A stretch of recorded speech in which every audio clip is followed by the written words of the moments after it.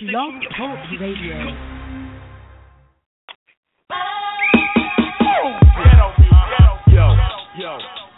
Here we go. And my name is Rock. And my name is Rock. And my name is Rock. And my name is Rock. And my name is Rock.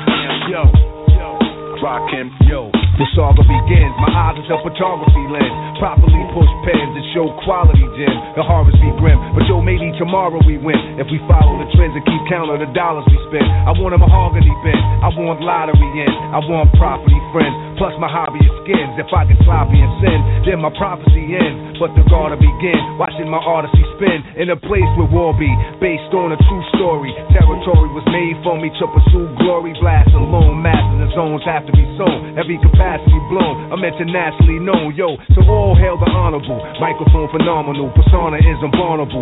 Trust me, son, I continue like a saga do, bringing you the drama to allow you that the chronicle was just begun. The saga begins. Rock him, set it all. The saga begins. Still say a rhyme after the next one. The saga begins. Rock him, set it all. The saga begins. You know that I'm the solo winner. My never-ending epic got the world spinning hectic. I quickly spread it to the whole city's infected. Suspense that I supply intensify. Then commences my daily events so by you get involved in it. Paragraphologist, narrating novelist, market this, sound marvelous. I'm the star in this, which means the author's authentic. Most definite, every episode's an epidemic. So when you research, check it, here go the evidence. They represent with lyrical negligence for presidents. My science existed without the fixing. Every inscription is a special edition. So all hail the honorable, microphone phenomenal, persona is unvulnerable. Trust me, son, I continue like a saga do, bringing you the drama to allow you that the chronicle is just begun. The saga begins. Rock him, set it all. The saga begins. Still say a rhyme after the next one. The saga begins. Rock him, set it all. The saga begins. You know that I'm the solo winner. The legacy lives, let them see what the pedigree is. Mega thesis, blessing these kids with F's the features. The depths are deepest, the deepest sea is. Telepathy increases, melody good speakers. Telekinesis, ideas appear as clearest. Pictures in movie theaters, lyrics you hear is devastating the way your ear is. So stay tuned for sequels, part 2s and more. So soon you and your people to bum rush the store. The names have changed, the game remain the same. How one came to reign on his claim to fame. No stopping this, I'm dropping this with hip-hopping this. And when the topic is topicless, then I'm writing the apocalypse. So all hail the honorable, microphone phenomenal, persona is unvulnerable. Trust me, son, I continue like a saga do, bringing you the drama to allow you that the chronicle is just begun. The saga begins. Rock him, set it all. The saga begins. Still say a rhyme after the next one. The saga begins. Rock him, set it all. The saga begins. You know that I'm the solo winner. Rock him, set it all. Rock him, revet it all. Rock him, set it all. And you know that I'm the solo winner. Rock him, set it all. Rock him, set it all. Rock him, set it all. And you know that I'm the solo winner. Rock him,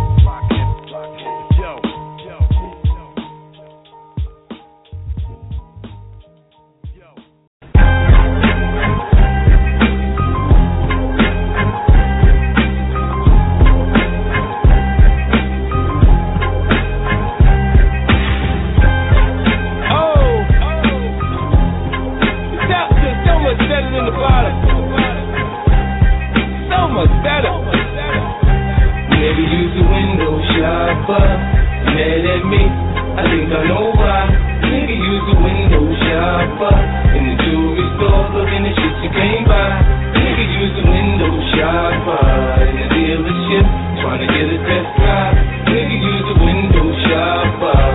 Mad as fuck when you see me ride by. Summertime, white Porsche, red wrist, milky. I'm on the grind, let my paper stack when I'm filthy. It's funny how niggas get the screw facing at me. Anyhow, they ain't got the heart to get at me. I get down south side the hood that I come from, so I don't cruise to nobody hood without my gun. They know the kid ain't going for all that bullshit. Try and stick me, I'm a little for full clip. It ain't my fault you done fucked up your re-up.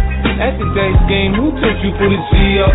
Everybody mad when their paper don't stack right, but when I come around, y'all niggas better act right. When we got the top down, you can hear the system thump. Nigga, when we rollin', the block down, quick to put a hole in the jump. Nigga, when we rollin', no shopper, mad at me, I think I know why. Nigga, use the window shopper, in the jewelry store, looking at shit you can't buy. Nigga, use the window shopper, in the dealership, trying to get a test drive. Nigga, use the window shopper, mad as fuck when you see me ride by. Niggas love me in LA as soon as I pop in. They come and scoop me up at LAX and I hop in. And when it comes to bad bitches, you know I got them. Some from Long Beach, some from Whatz, some from Compton. You know a nigga wanna see how Cali girls freak off. After that 5-hour flight from New York, I start spitting G at a bitch like a pimp, man. Tell her meet me at the Montreal so we can do our thing. She can bring the lingerie with her, I suppose. So we can go from fully dressed to just having no clothes. So she can run and tell her best friend about my sex game. Yeah, her best friend could potentially be next, man. Listen, man, shit changed. I came up, I'm doing my thing. Homie, I'm holding, man. The store on watching you.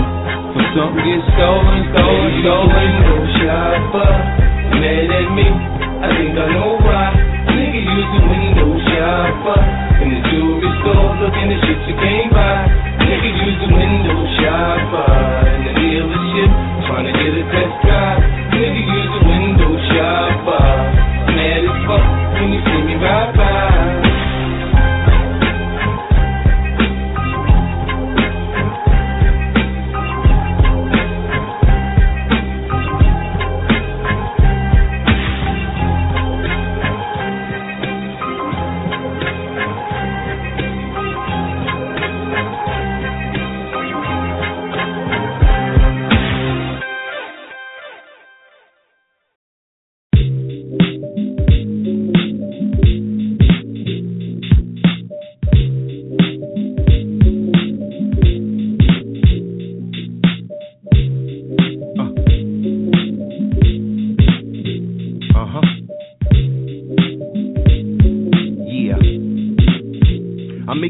Like I wanna move with them horns, let them play with them strings while I spit the life for kings. Put a cud in it, stood with it, we at it.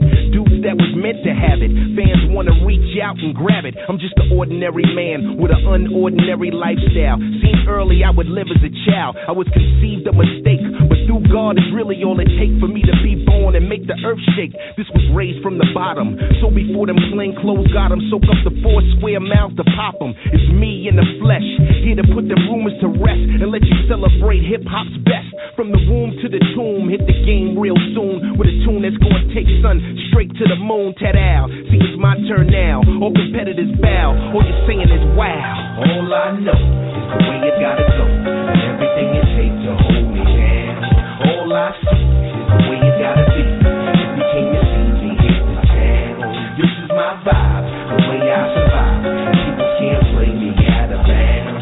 Here's my point, on a jazzy jazz joint, YCL can wear the crown. When you think about the pedigree, to own a whole catalog, all I'm saying is, don't sleep on me, dog. I really walk them streets there, school them young wolves. CL is slay anything in his way, okay? It's all about the aura I project, that ultimate connect, and how you see me as a man of respect, right? So it's like a mutual agreement, on your feet is in the cement. Learn the rules, let you earn your pay, sure. Nosy, then you think of what it cost me, to how the world forced me to kill them softly, baby. How the music sound from the basement, and how the work bless me. Who let you see the fame don't impress me, dig it? Why it's cut from a different cloth, love to set it off. Keep a real nice piece in the loft, easy. Anytime you can hold your head, then you can hold some bread and relate to what CL said. Yes. All I know is the way it gotta go, and everything it takes to hold me down. All I see is the way it gotta be. If you came to see me hit the town, this is my vibe, the way I survive.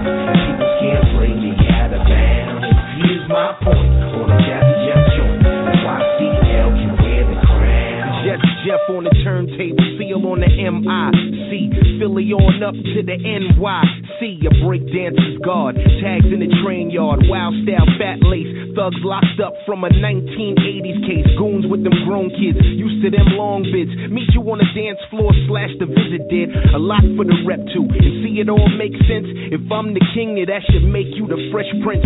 Send for the driver, you looking at the real soul survivor. Like my man J. Period mixtape, the man on fire, featuring the guest that Jeff hosts. You marvel at the up close and personal meeting of the minds. You should read the signs. This is what reclines. The thoughts in my lazy boy fit like a hand in glove.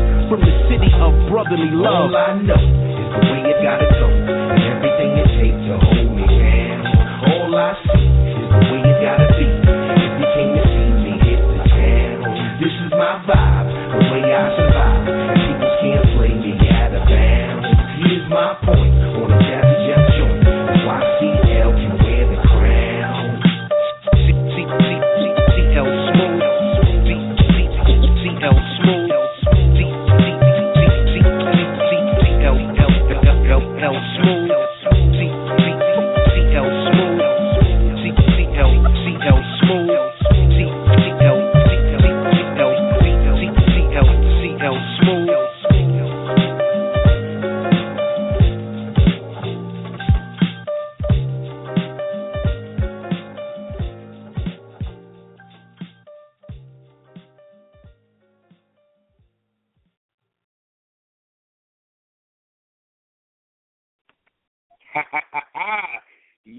Yeah, your boy Flauxy G had to get his groove on. That's what happens when you're hitting that chronic before you go on live. You know what I'm saying? You end up losing your way. Hey, it's your boy Flauxy Jeezy. I'm back with What's Poppin' 646-595-3402. It's an overcast day here in Portland, Oregon, City of Roses, with a temperature of, probably about 56 to 58 degrees. Loving it. It's better than being in all that snow back east. Again, it's your boy Flauxy Jeezy, and we back with a little bit of old school R&B and hip hop and some jazz. You know what I'm saying? We got our news report, we got our sports and entertainment report, and of course we have current events, everything from A to Z. It's going down, but first, let me mention the folks that I hang out with and deal with. I got Reverb Nation, because I'm a beach maker, you know what I'm saying, composer and producer of hot tracks. I just put that new style 168 on deck. I got the new style collection, you know what I'm saying. Every time I make a collection of songs, I usually give them one title and then just numer them until I'm tired of that selection and I come up with new stuff. Here again, it's that new style collection. Also, you can find me on Facebook on Flauxy Jeezy Worldwide Show, Flauxy Jeezy Retro, Flauxy Jeezy, Flauxy Jeezy Worldwide .net, Flauxy Jeezy Worldwide .net on Facebook, and you can also find me on Tumblr, Twitter, MySpace, okay, SoundCloud, SoundClick, Mixcloud, and last but not least, Spreaker. So like my main man Johnny Cat said, I am everywhere. Again, 646-595-3402. I got a couple of show guests that are going to be coming in here. My main man from Seattle, Sugar Ray Robinson Jr., also Juan Martinez. And you know how we do. We always chop it up with current events, new stuff, and everything else. And usually I play a couple more songs to get it in there, but I played so much music to start this show, I just decided I'd go ahead on and jump on in here and see what's going on. Because, you know, there's a lot of stuff going on out here, and there's a lot of stuff going down, so your boy likes to, you know what I'm saying, make sure that he gives you the whole flavor all the way around. Well, you know, first off the bat, some pretty disturbing news from Miss Michelle Lay. As you know, she used to be, married to Suge Knight and Dr. Dre. So pretty depressing stuff she was relating to the public there on Facebook, where she alleges that these two gentlemen were very abusive to her. It says here in 2012, a 9-year-old study by the Bureau of Justice concluded that intimate partner became violent with her. And this we're talking Dr. Dre now. accounted for 21% of all domestic violence is committed by family members. In America, R&B divas and cast member and former Ruthless Records artist Michelle Lay says that she was one of the victims of the relationship like this by both Dr. Dre and Suge Knight. She said, I do remember when he first hit me, when he gave me my first black eye, and I laid in the bed and cried. And Michelle Lay said of the alleged Dr. Dre during an interview. Let's read that again. I do remember when he first hit me. He gave me my very first black eye. We laid in bed and he cried. Michelle Lay said of alleged abuser Dr. Dre during an interview with Angela Lee and DJ Envy of Power 105.1. He said, I'm really sorry. I think that it's the only time he said he was sorry. And he said, I'll never hit you again. Years later, I talked to my friend, and I joked, yeah, he said he wasn't going to hit me in that eye ever again. So he started hitting me in the other eye. Boy, that's horrible. Michelle also says she suffered a dislocated jaw during a later relationship with Suge Knight, and she credited psychological therapy as a key to living a functional lifestyle after her previous relationships. She says therapy is really good, so I'm kind of sticking with therapy, she added. Sometimes you have to go back and understand why you are the way you are. I never thought that was true, but then they connect you with the dots and you go out, I've never saw that.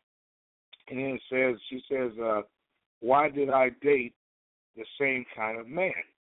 You say you look the same kind of man and you attract the same kind of man. She said a lot of it comes from being a child in your household, and what you see, you put into your subconscious, which is very powerful and very true. It's just unfortunate that we have a situation like that renders itself in such an ugly fashion, because no woman deserves to be beat. I know women have a way of pushing a man's buttons sometimes, but brothers, take it from me. Leave the house. Leave the house.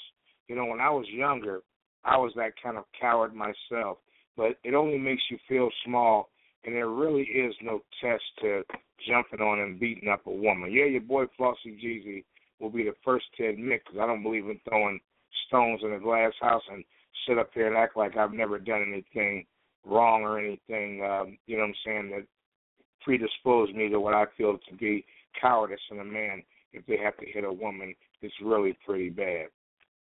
Another topic we're going to touch on when we come back from break is T.I. gives his opinion on the Blurred Lines lawsuit.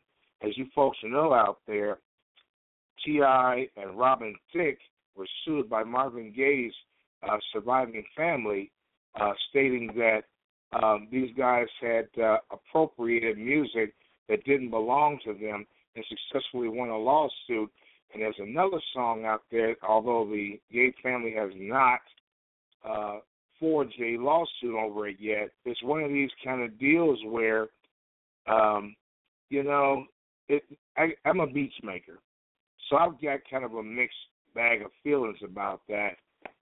You hear the stuff that guys are saying about, it's going to hurt the creative process. It's going to, change the music industry forever. But there's a simple solution to that, and it's the solution that I use. Create your own damn sound.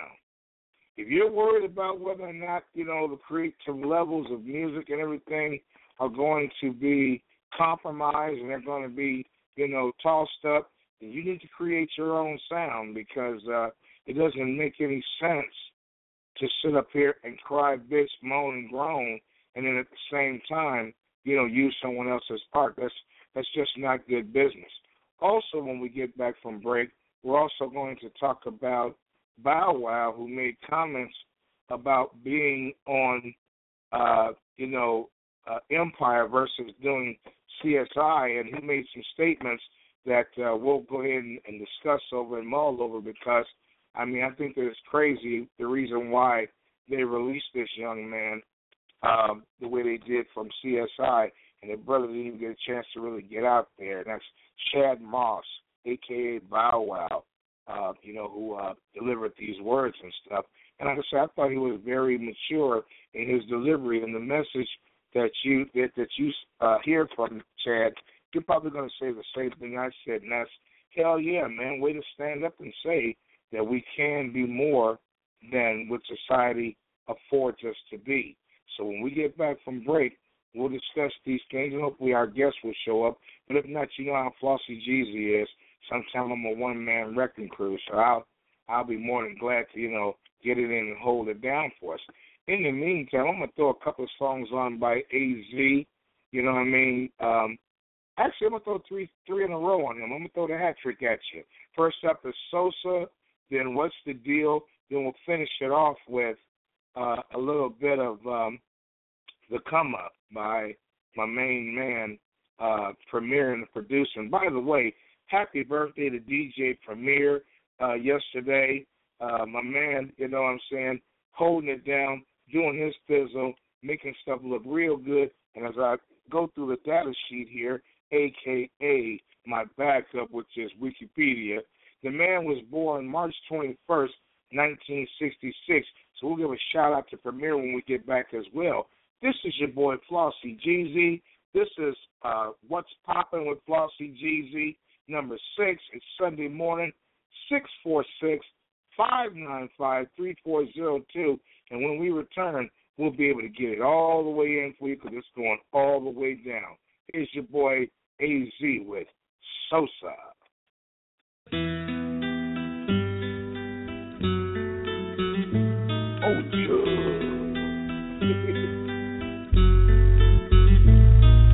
Minota, double exposure, wildlands view, check for gentles and niggas next to push the bins through. You know the glow, iced out rings, long dough, spandex, Moschino, whole bitches letting they thong show. I played the game, took plenty paper, still remain the same Asian name, barreling chain, letting my peace thing domestic. No more crime play, but still connected. It's ethics, calculated steps to geometrics, waves spinning, double shades of base linen, 9-7 expedition, display with all the trimmings.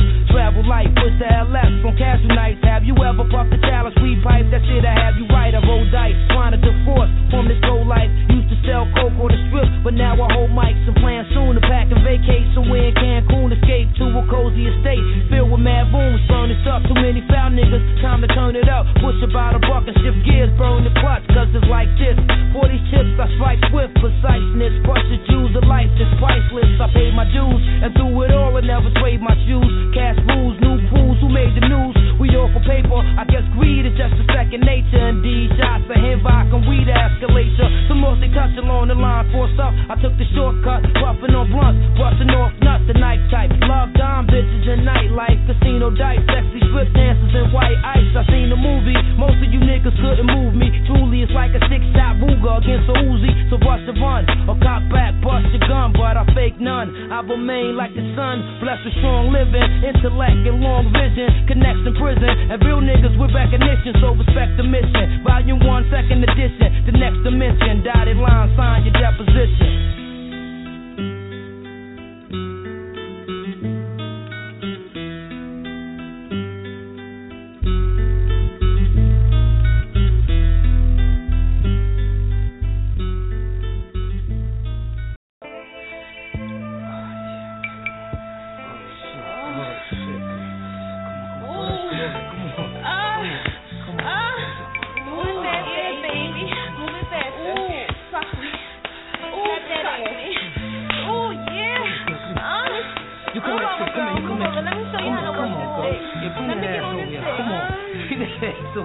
Yeah, baby.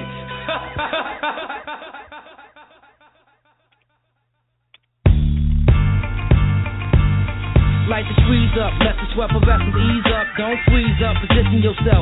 Put your knees up, believe what? It's all street talk. Can we please fuck? Gotta catch a flight tonight. Count some G's up, headed for the windy city, Chi-Town. Do a nigga right, you might can slide down. Show you new sight, give you a feel of what the crew's like. Glue tight, gas and take money, move right. Pursue a height, playing my part from off top. Young player hit a big score, court prop.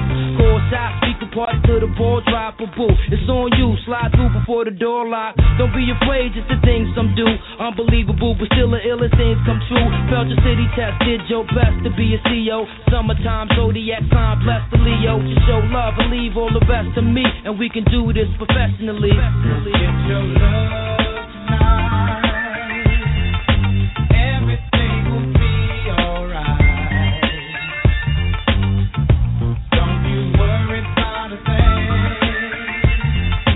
Once you feel the joy I bring, you'll be alright. Every day another work day. That's what you say, but today it's your birthday. Lady, let's play. Leave behind all these crabs and snakes. They dead weight. Got a cabin upstate, somewhere to get your head straight. Take a break from the routine. A new vibe, different way to try to do things. You're too live, so your ex-man, see, he got a new Lex land. Trying to flam with some cats I knew who ran scams. He know about how we get down. Going out, designing and climbing, shining, showing out. You let me on, thought he was real, but bet I'm wrong. Fast since you left him for dead, it said it's gone. It's the same song, so many seem to relate. In search for a new life, dreams to be straight. Just show faith and leave all the stress to me, and we can do this most definitely. Come get your love tonight. Everything will be alright. Don't you worry about a thing. Once you feel the joy I bring, you'll be alright. So for now, whenever you're off day, let's foreplay. I'm a freak from the doorway. Love a short stay, taking trips on the hot sands. I got plans, champagne, all the top brands. Let's lock hands, let me teach you all the right moves. With ice cubes, it's a nice view. Sex will make you skip night school. And though I like you, also like the things you do. The way you chew, how you move when I bring you through. At the cafe, sipping on some Chris and Zay. Full course entree with the fish fillet. So what you feel when I'm close to you? Keep it real, who the nigga mean the most to you? What the deal? Let's enjoy while we still here. Handle with care, and we can do this like a Willie affair. Come get your love tonight. Everything will be alright. Don't you worry about a thing. Once you feel the joy I bring, you'll be alright. Alright. Alright. Yeah. Get your love tonight.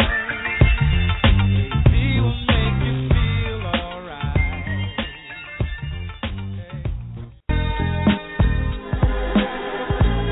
Give me the countdown. Know when we go in.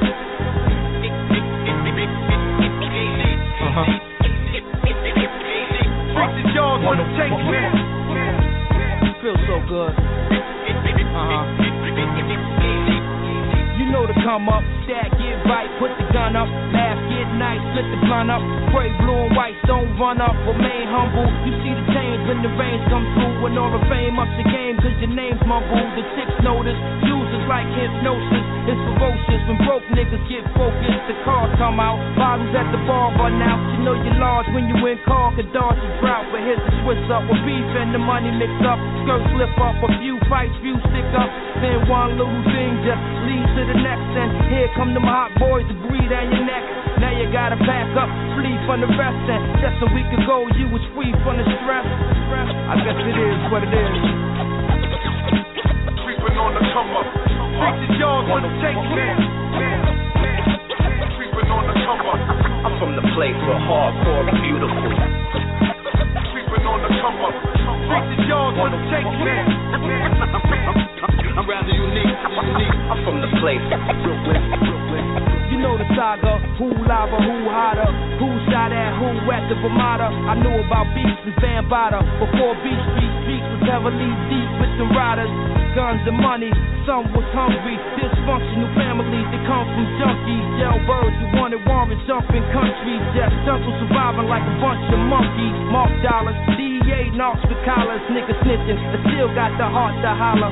Hot chicks in short skirts and damn near topless. Play fly, nigga, I still stay high, just ride it. Can't call it too fresh to spoil it. Two texts to war with, grew up next to all this. So understand, I know from first hand the lives of a church man. Hobbs is first round. Creeping on the come up. Preachers yours wanna take man. Creeping on the come up. I'm from the place where hardcore and beautiful. Creeping on the come up. Preachers yours wanna take man. I'm rather unique. I'm from the place of Brooklyn.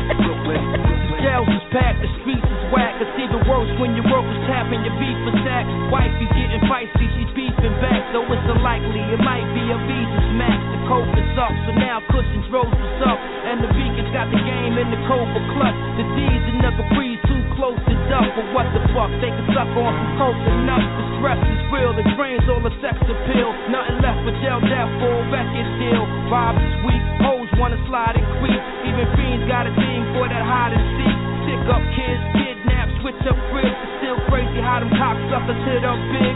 Pox is gone, to say that hip hop is wrong. You want more than log on to AZ.com. Creeping on the come up. Preachers yours wanna take man. Creeping on the come up. I'm from the place where hardcore and beautiful. Creeping on the come up. Preachers yours wanna take man. I'm rather unique.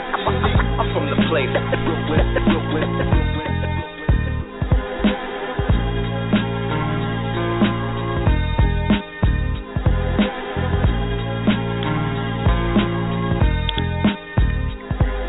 Another hot shot produced by my main man, DJ Premier. His birthday was yesterday. Happy birthday, DJ Premier. And good morning, Mr. Juan Martinez. What's going on with you, man? What's going on? Hey, what's going on with you, man? You know how it goes. You keeping that flair, man. You know what I'm saying? Trying to be consistent, at least on a Sunday morning. You know what I'm saying? Bringing them in with some more of this What's Poppin'. So that means we're talking about everything. And we got a story coming up that I know that you got some flavor for.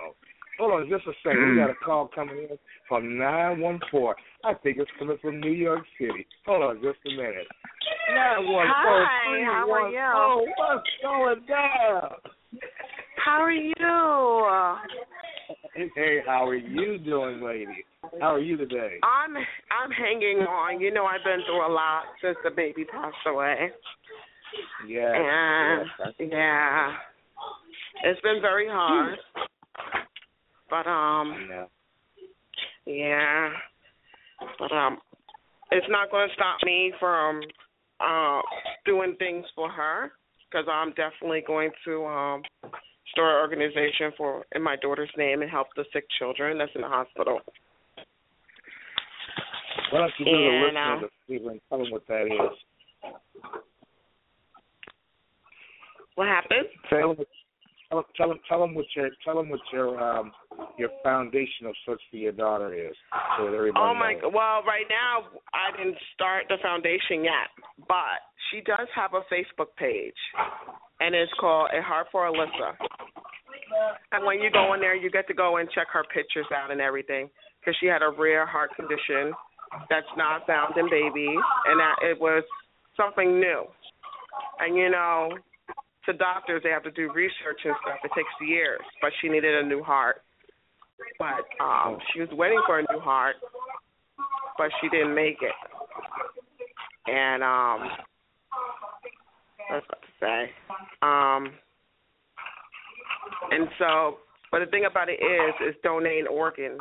That's why it's so important to donate your organs, because when you donate organs, you save a life. And you know, when people, you know, you pray and stuff, you have to pray for you want your child to live, but you have to pray for someone else's child to die for your child to get a heart. Absolutely. And you know, when their children die, they don't want to, you know, they don't think about at that moment those organs, because they don't last that long to give to the next person. But it saves a life. And yeah. So it's a big thing about, and I would say for anybody, I mean for adults and stuff, I mean, you know what, You can tell them what you don't want donated, but just know when you do donate your organs, because I'm an organ donor as well. So when I go, that I can help somebody, because that person could help my daughter. Absolutely. Yeah, but even when you're on the heart transplant list, it's very hard to get a new heart, because there's it is because that one heart wherever that heart is, it has to be in time to get to the hospital that your child's in. And if it's too far, because it has to be within 4 or 5 hours, it has to be there at the hospital to transplant with your child. So you can't get a heart that's somewhere that's 6 hours away, because it won't make it. It won't be no good.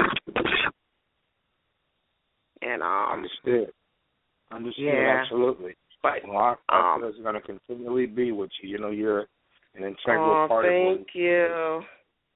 And when you first told me about that, my face got wet real quick, because I have children, and that affected me for a few days. So my prayers and the family's prayers is with you, and what I'm saying, we're here for you for whatever you need. Oh, thank you. And she does have a GoMe page, and that money's going to go to the foundation of of what she wants, what I would do for the sick children in the hospital and everything. And it just, when you go on her page, basically it's www.gofundme.com/N8B1R8. And you're going to see a picture of Alyssa, and it's just going to tell you a brief paragraph of her story. And I can definitely say, for everybody that has children and stuff, all I wish for you to do is just love your kids, tell you love them every day, spend time with them, because you never know when it's their time to go. And I wish I had more time. But the time that I did have, I'm so blessed that I had that 1 year with her. So I just, will hope that, that you just cherish those moments with your children, Absolutely.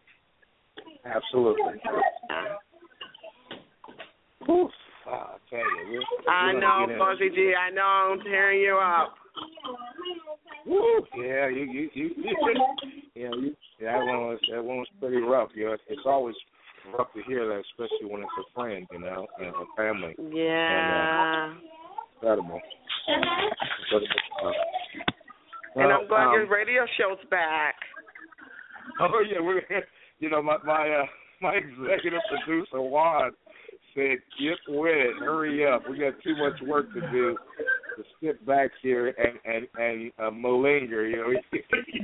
He stays up and he stays active, getting things going. Juan, why don't you go ahead and tell her about that Funky Jeezy show, worldwide.net, and the folks out there, just in case no one's heard of it. And we'll get into the stories and everything that we have right after that. What's going on? Hi, Juan. I missed you. Hey, how's it going? It's hard, but I'm trying to, every day, little by little, trying to take it day by day. Yeah. Definitely. I'm at the family church myself right now. We just today's a birthday party, so I'm actually live from there. They're doing the birthday party in the other room, and I'm in the church Sunday school classroom right now. But so when did this happen? Well, this happened. She had this since she was 2 months old. I found out that she had this rare heart condition, and basically we were just waiting for her to get a heart. And the thing about it is the doctors don't know how much time your heart has or how long you have to live. And that's like, you wish they know, but they don't know. You know? Because it could be oh, go ahead. No, I was gonna say because it could be any minute really when it's something like that. Yeah. Only thing they can tell you is about what the percentage the heart is at, and then from there you go from there to see how, you know, if it's really really bad and stuff. But she was fighting, and she was in the hospital for 3 months, but she was off and on the hospital a lot. And, you know, I can definitely say that I've seen a lot of sick babies there and children. And there's a lot of people that don't have parents or their parents didn't come there. And you would just feel like you want to help them, but the only person that can comfort them is the nurses. That's the one who comforts them when their parents not there. Yeah, it's rough. I had my brother, he had a friend growing up, and she was in the children's hospital, and she ended up dying of something. I think it was like lupus or something like that. But it's any time that happens in children's hospitals, it's not something that you ever want for anyone.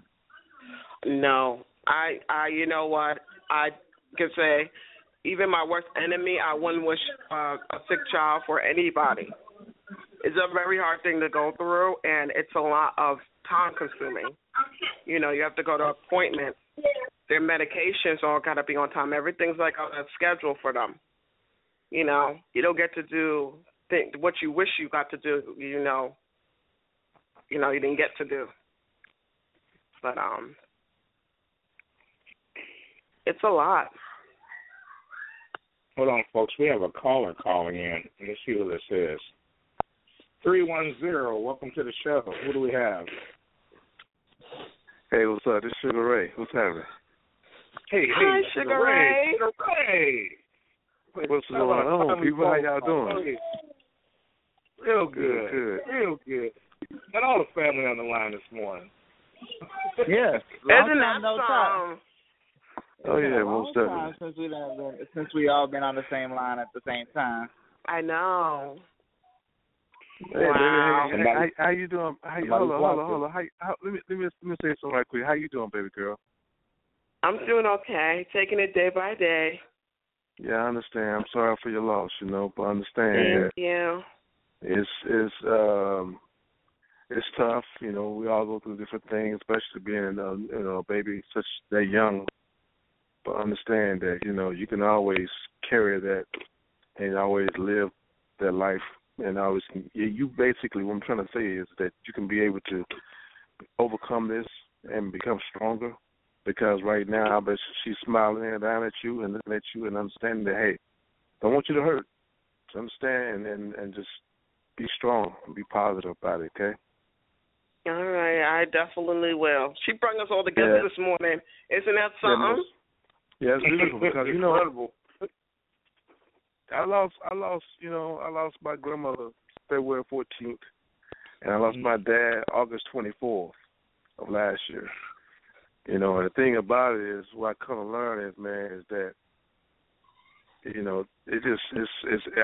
words can't even describe it. It's just something that you have to deal with and have to learn how to deal with, because that's a real tough situation. So I wish nothing but the best for you.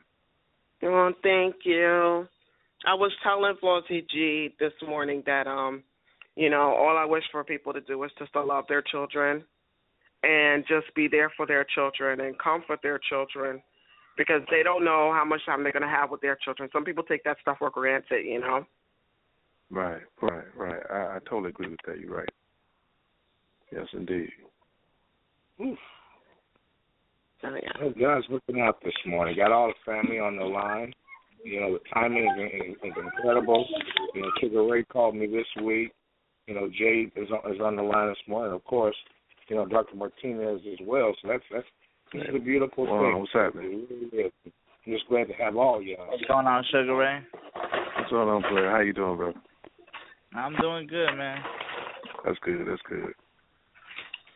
Glad to have all y'all on this morning. We got some some good topics up around here, and you know what I'm saying, we changed the format up a little bit. I like to do what's poppin'.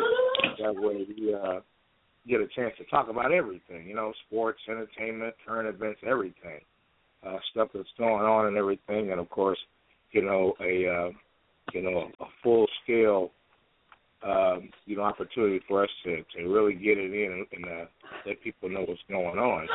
And of course, Juan, like I was telling you just a few minutes ago, and of course, I want the other panel to give their opinion as well. And the topic, of course, Juan knows what it is. It's this blurred lines thing.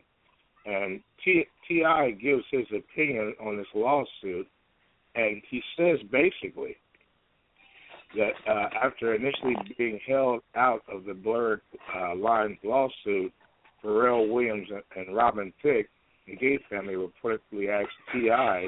to be held accountable too, since T.I.'s guest verse makes him one of the songwriters. The jury awarded the Gay family $7.4 million damages and also asked for an injunction pertaining to a further distribution of it, you know, to have it cease and desist.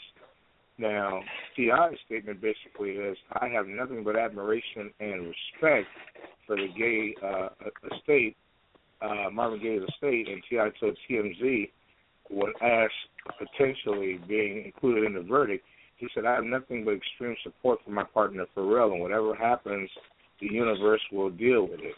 Man, you know, I'm a writer and I'm a creator, and I don't steal from anybody, you know, when I make music. And, of course, it says that T.I. previously sampled on Marvin Gaye's track, The Introduction, and unlike Blurred Lines, which argued that Pharrell and Robin Thicke were inspired by Marvin Gaye, you know, Got to Give It Up. Basically speaking, as we chop through the rest of this, we have a situation here where all three of these artists, Robin Thicke, you know, Pharrell, as well as T.I., basically are saying that it's going to hurt the industry. This lawsuit will hurt the industry, and it affects creativity. And, of course, my thing is when I was debating with Juan about it briefly was that, you know, I produce beats myself, and I make music myself, all original stuff. And my thing is, if you feel that somehow there's going to be a compromising of creativity, then I guess it's a good idea if you make up your own stuff. That's the tiebreaker. Make your own music. I mean, we have a lot of sampling. Sampling is a time-honored tradition, but not everybody out there wants you using their stuff. Well, I'm going to start with you, and then we can round it around. What do you think about that? Well, the best way I could put it is this: is that there really is no similarity between Blurred Lines and Marvin Gaye's song. There really is none, and I really hope you have the track so we can play it for the listeners, so the listeners can agree that there really is no similarities in the beat, in the timing, in the wording, in the music. There's nothing there that points to it being Marvin Gaye's song. Now, that being said, I think there really was no space or opportunity where the judge should have ruled against Robin Thicke or Pharrell Williams, because it's not even in the same ballpark. Not at all. It doesn't even carry the same tune. So one instrument has no bearing on the entire song. You can't claim your fame. You can't take that claim to fame for music off of a similarity in a drum beat. A drum beat doesn't make the song. The words make the song. That's just me. Okay, Sugar Ray? Yeah. About the blurred lines, and well, I don't think it affects I don't think it affects creativity, man. I think that you know, I really never really listened to both tracks to compare the similarities, but I don't think it has anything to do anything with creativity. But the thing about a lot of artists, they have to be very honest with themselves that when they are creating stuff, and they have to also, if they're influenced by something, they have to be honest with that. Because, like, I listened to a few albums lately, like, there's a lot of things that can sound like other things. Like, I heard D'Angelo's Black Messiah album, and he's, you know, he has some similarities where he sounds like Prince at times, you know. But, you know, but the thing about it is, though, is that people have to understand the industry to try to sue that, man, because the industry been doing that for a long time, man, been recycling stuff and doing things and snatching things, because Prince is a victim of it big time, you know. I mean, it's a lot of stuff that he did that he wasn't getting credit for, and I you know, it's kind of funny that they come out with this, but I understand the gay family, the gay estate, that there's a lot of stuff that's been influenced by Marvin Gaye and things like that, but I don't think it has an effect on creativity, because you just have to be creative, and creative is just something new and something different on your own. If you are influenced by something, you got to be honest with you and incorporate that into your music, but to the point where you give due and respect to the points of saying where you got it from, or saying it will influence you. You know, that's what I believe. What do you think about that, Mr. New York? Well, I definitely can agree with Sugar Ray saying that they recycle the music all the time, and, you know, some people just don't, I guess some people, families don't pay attention that it could be something that's similar to their family member that made that original music. And the fact is that every artist can say they're influenced by someone. Like, you could say you're influenced by Michael Jackson's music. And, you know, a lot of them try to be like Michael Jackson, or, you know, just a smidge of his music and try to use it in any of their lyrics and stuff, right?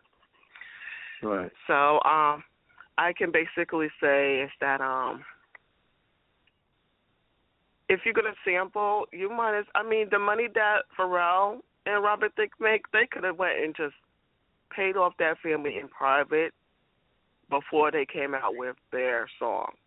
I didn't listen to both, but if they would have did that, nothing would have came out about the similar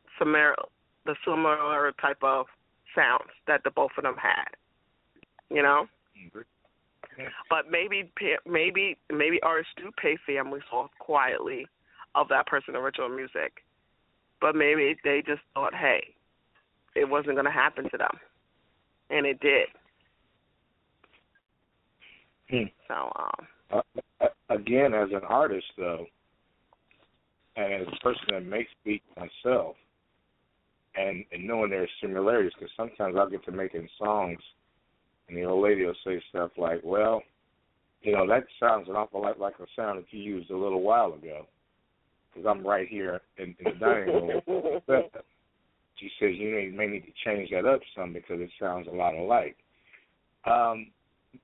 What Sugar Ray and Juan both said, I can kind of quantify into what they said and agree with both of them, as well as you, Mr. New York, and that's on the creative end. But as a person that makes beats himself, when you say that you're inspired by someone, I'm inspired by Dr. Dre and the Wu-Tang Clan, and I'm from the Midwest, which means I have my left ear is New York, my right ear is Los Angeles. And I'm influenced by them, but I still make everything from scratch with no mixing in of other artists' products or anything, because I hate middlemanism. And when you say that you're inspired by someone, then you're going to have stark similarities. So whereas Dr. Martinez might not hear, the similarity. Not only did I hear the similarity, but there was another song that kind of proved along the line of where an artist is, because sometimes a person will, as Sugar Ray said, mix. If they're inspired by someone, they'll mix a lot of their materials in together. And I was watching this show called The Talk, and I usually don't watch The Talk, but they were talking about this subject. And there's another song called Ain't That Familiar, and the song Happy. And they played the two songs together. And we're going to revisit this at some point where I can have my Skype up where we can listen to the songs together. when I meshed the two songs, they meshed the two songs together. And guess what, folks? It was the exact same song. And Happy, although it had a different tone, and although Blurred Lines had a different tone, when they meshed the two songs together, it wasn't just the drum beat.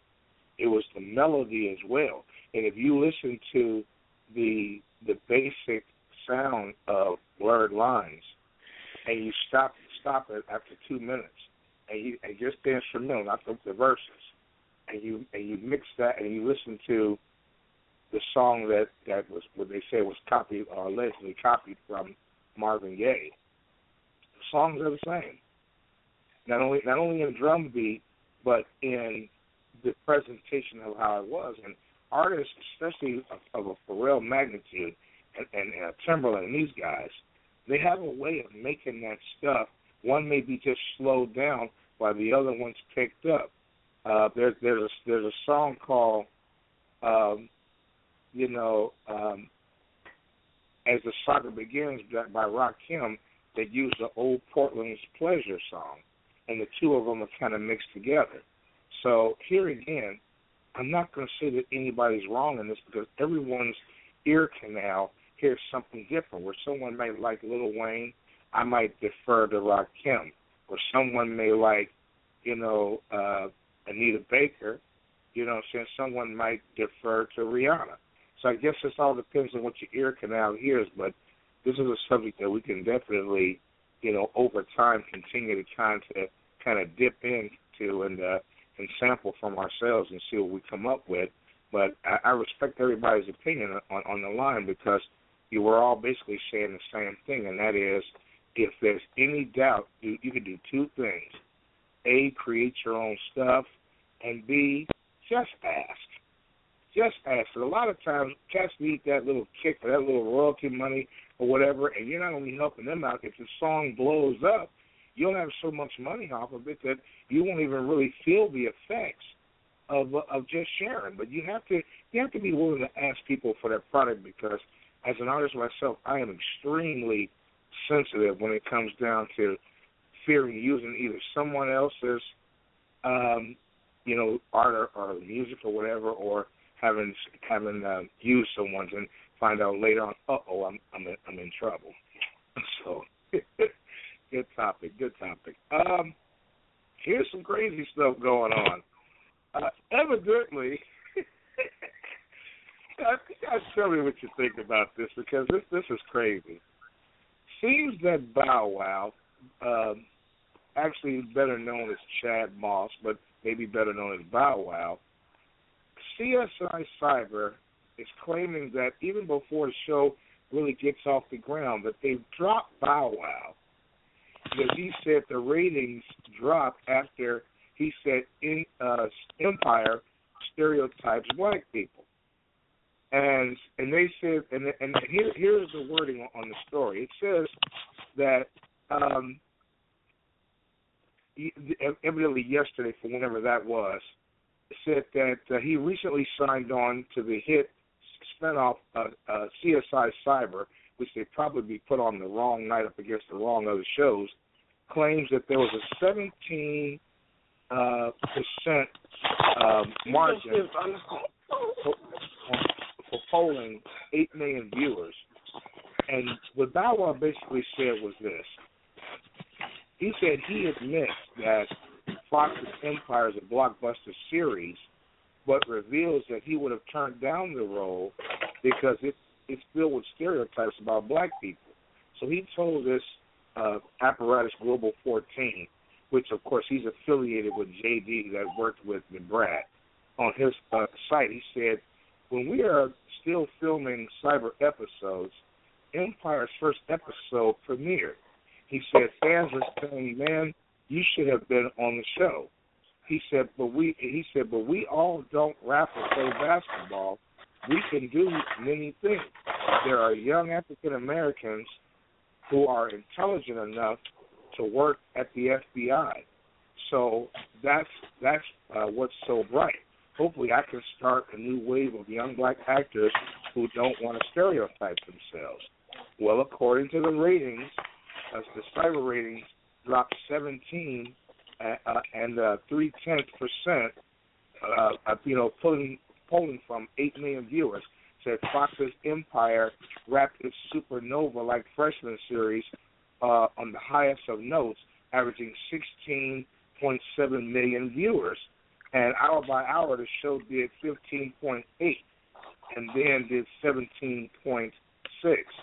And it is the opinion of the host that, okay, well, Empire drew a lot of people in because of what was going on, and here, like Bow Wow said, they had already been kind of out there. So was it what Bow Wow said, and was he correct in what he said, or was saying, was there something negative in there that maybe I'm missing, or was it just the fact that, I don't know, CSI was trying to scapegoat someone for the fact that their ratings fell short of Empire, which was very popular? Sugar Ray, what do you think about that? About Bow Wow? I ain't gonna diss the brother, and I ain't gonna diss Empire, or nothing like that. But you asking me, is he a little up to? Is he feel like he should be in the movie? That's what it is. Well, it basically what it breaks down to is that the CSI folks fired him because he made statements that Empire. You know what I'm saying? Stereotypes black people, but we're talking about another network, another show, and this man was just stating something positive, in my opinion, about black folks being more than just pimps, hustlers, and rappers and stuff. That he took a role like, CSI because he was an FBI agent, part of a forensics team, and cybercrime team. Actually, cybercrime, not forensics, but cybercrime, and that maybe that black should aspire to something more than just what like Hollywood and basically America thinks about him. Okay. That's the scenario.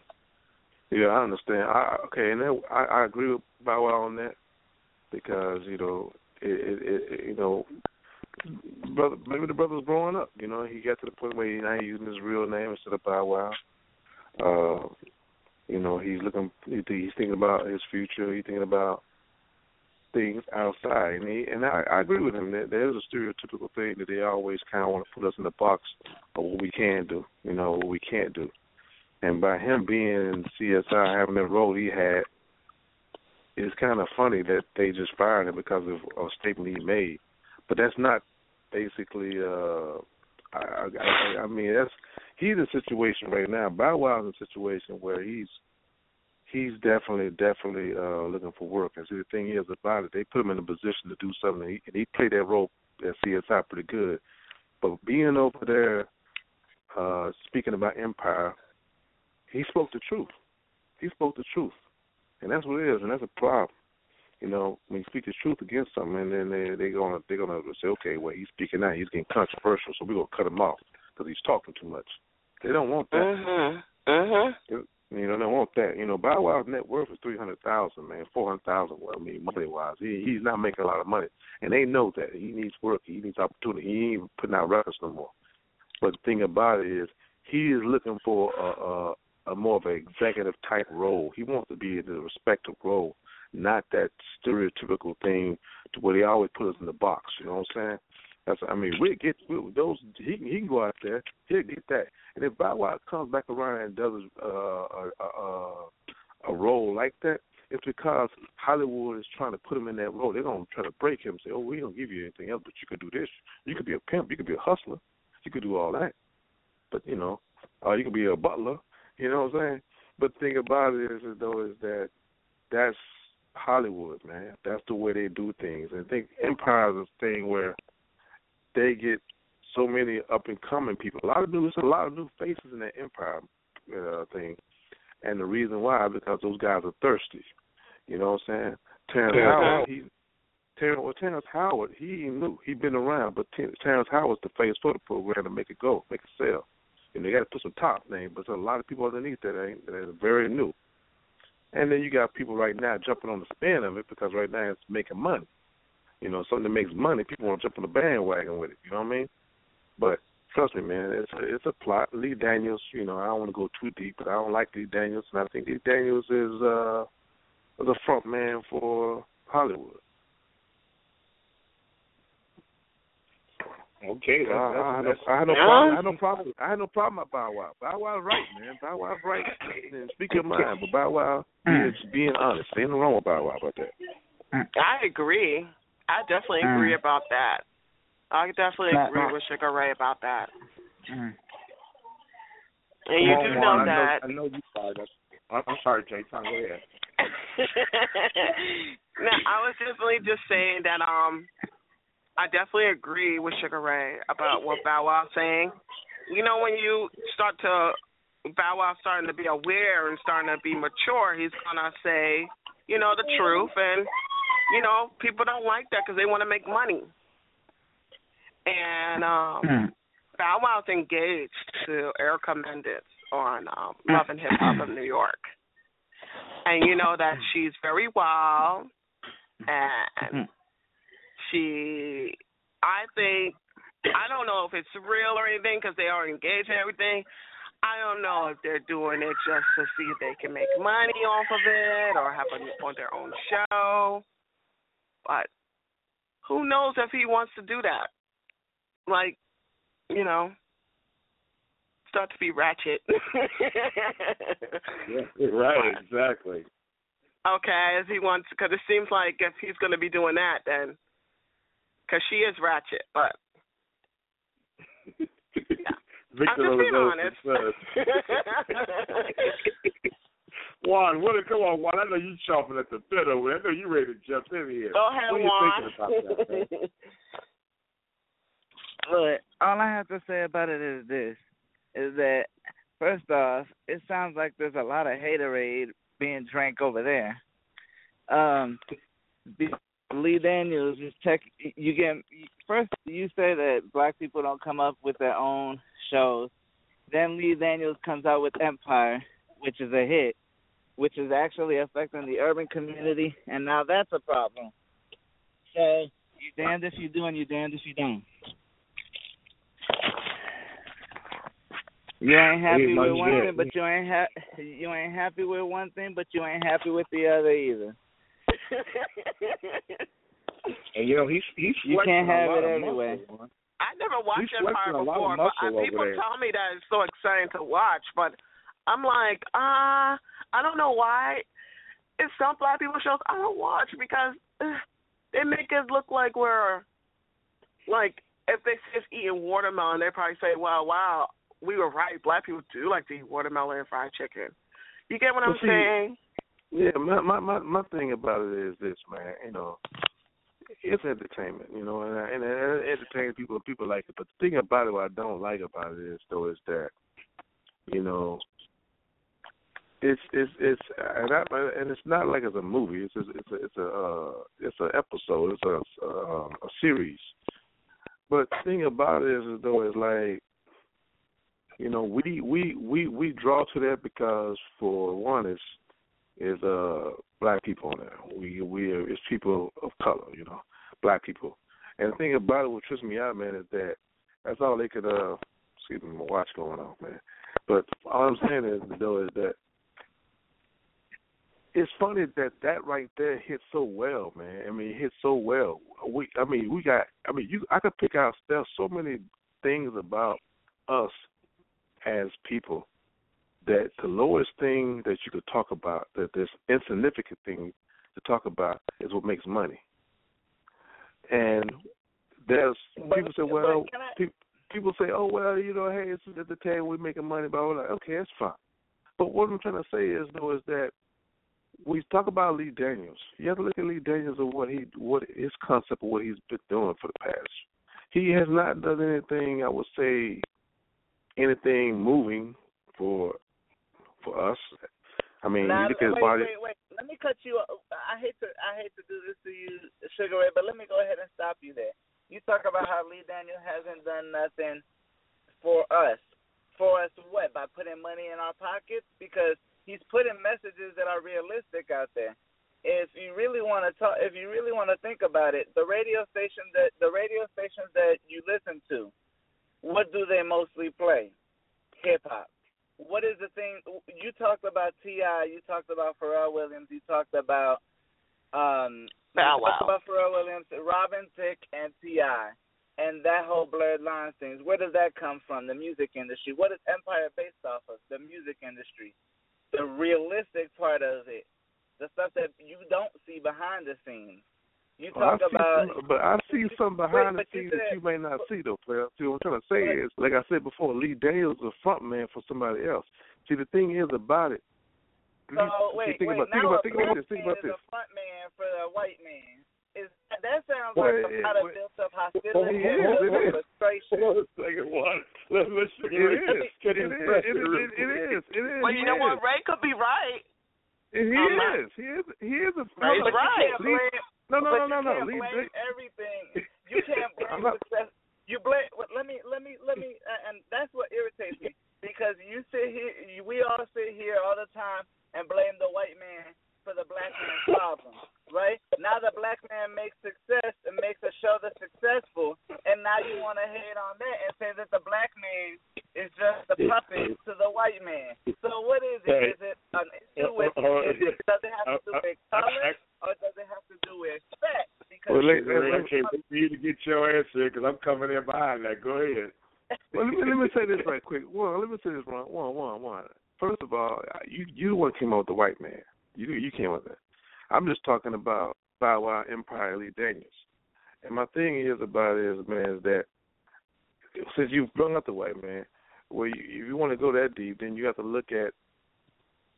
You have to look at the fact of who controls the industry, who runs the industry, who decided what's coming in, what goes out. The only way, the only way that we get accepted if we do a servant role or some crazy role. Look at Halle Berry went for Monsters Ball, that was created by Lee Daniels. Then she gets an Academy Award. Now she got all kinds of opportunities. But before that, she couldn't get nothing. You know what I'm saying? So what I'm trying to say is, you have to sell your soul, sell your ass to be accepted. Then when you do that, then you get the opportunity to get everything else. And that's what's going on with black people. Because look at this movie that came out with all these pyramids. These I forgot, it was a movie theater, Gods and Kings or whatever. That wasn't okay. Yeah, The Exorcist. Okay, talk about Hollywood. Talk about Hollywood. That right there, man. That's a false fact, man. That's a false fact. I mean, you won't put the real out. You won't put the truth out, but you'll put what you think of us out and make money off us. It's the same thing. They've been making money off us for years, man, for centuries. And what I'm trying to say is, Lee Daniels, okay, he's doing this, but believe this, man, Lee Daniels is just a man for another man. He's not the industry owner. He's not the industry owner. He doesn't really necessarily have all that money. He's been funded by some guys from Hollywood or whoever. They give him some money, and he basically put the thing together. Look at the movies he's done, man. I mean, you got to look at the movies this guy's done, man. He's done a lot of, like, Precious and all that kind of stuff. He done a lot of movies, man. Well, you know how he had to be on top, right? You know how he had to be on top, right? He had to sleep with the white man to get where he had to get. They don't want to talk. They don't want to tell you that. No, you beat me to what I was ready to say, and I got one. I'm gonna let you get back in it just a second, but let us keep something in mind on what's really going on here. Because that's true. And Lee Daniels said it himself. Lee Daniels is an openly gay man. Okay. Bingo. He said that the reason he created Empire was for the express. I don't want to say express written to sick of the sound like a sports commercial, but he said he's doing this expressly to expose black people's paranoia about gayism and about homosexuality. Yep. And that is the reason why the lead character Jamal is really the lead character. It's really not Terrence Howard. It's really not, Tajara Henson. It is Mr. Smollett. I think his name is Jason Smollett, right? And all this back and forth controversy. And I'm gonna back this up by bringing in just a little bit more. Then I'm gonna hand it back because as a host, I don't like to hog the mic.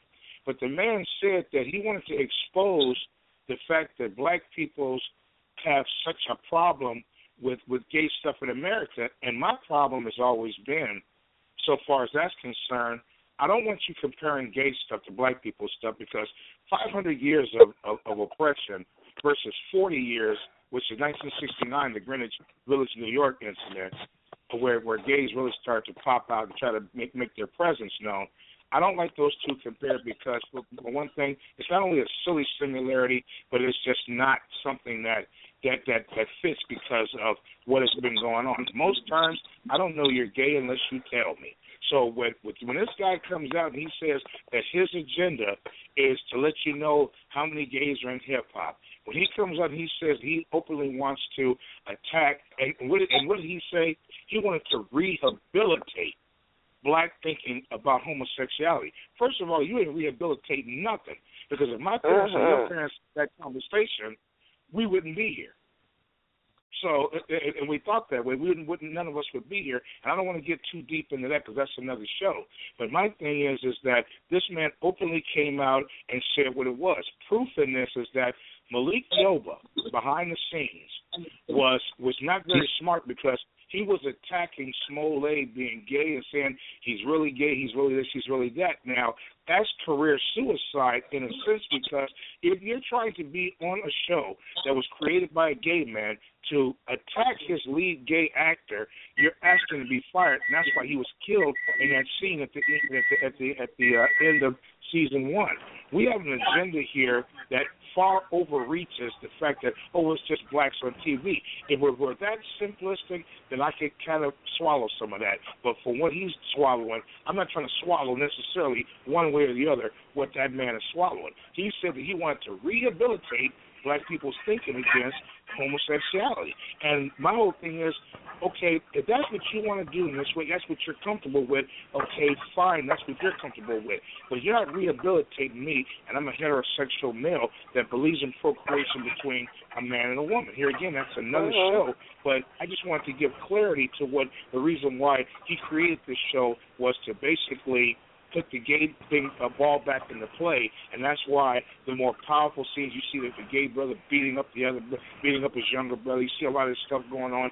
He's trying to lend power to an agenda that is actually existential or outside of the black community, but he wants to let you know that there are enough gay black people out there. This is why I created this show. He said that himself.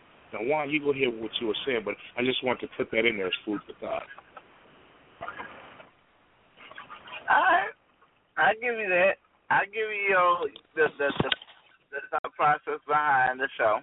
Okay, he did openly admit that, but everyone's coming up saying that he's a puppet for someone else. He's a puppet for himself, clearly, if he wrote it to bring attention to one particular topic which he feels is important. So to touch on Sugar Ray saying, well, there's someone else behind him that's pushing him. He's pushing himself. Of course. White man has the power. The white man knows how to. But you know how many? There's a lot of thirsty ones out there that's going to jump. Wait, but let me ask you something. You said the white man has the power, right? But do you know how many? Especially in the music industry. Now let's take into consideration this: how many African American people actually own television networks that you watch at home? If you really sit down and look at the list, they outweigh everything else. Own? You mean own? There's only one person I know that owns TV station. No, OWN is not the only one. BET is also run by an African American person. Country music television is also run by an African American woman. Yeah, I don't know about that. Business. He sold it to a white man. Yeah, he sold it, but I don't think that's right, man. Who sold what? BET. Mr. Johnson that was running BET sold his ownership to a white owner. Viacom. Yeah, Viacom. No. He probably was forced to do it. You have to understand, hey. But see, y'all just have it turns into, when you talk about someone else having an idea or someone else coming up with a show or pitching an idea to a station, you're sitting here saying, you guys, basically is what you guys on here saying is, oh, well, it's a white man. The white man did this, or someone. Not even, you don't even have to say the white man, but you insinuate. It is. It don't insinuate. It is. It is what it is, man. I mean, think about that means that you. That means that you have a. But that means that you have in yourself a problem because you can't stereotype. But you talk about people stereotyping black people, but you stereotype white people because you give them the power by giving them claim to everything else. I'm just telling the truth. Well, you know what, Phil? Let me tell you this. How can a black man that doesn't run anything stereotype a white person? When a white person has the lion's share of all media, whether it's vocal or visual, and they basically control the masses with that type of power. That's more powerful than a nuclear bomb because you're touching people's subconscious. How is a black man able to stereotype a white man in anything, unless you're talking about the fact that he maybe drives 4x4s or something? We don't really have that kind of power. And to this day, and I don't want to be passé with it, but to this day, blacks have not come up with a creative word that trumps the N-word.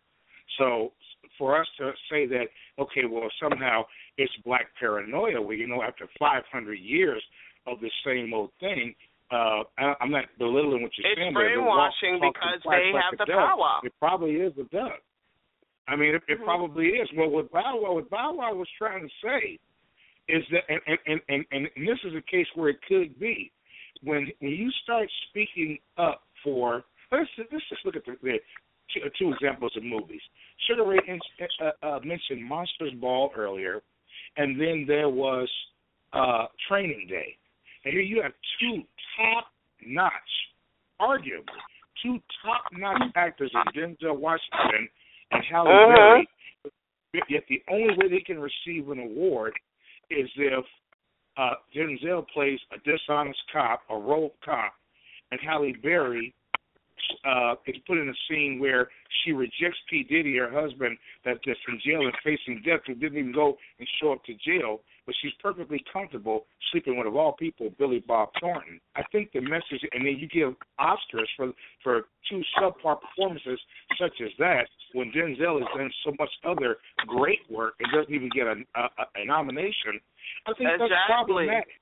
I also think it's problematic when you only have movies like 12 Years a Slave, The Butler, so whatever other subservient role you come up with. You have to go.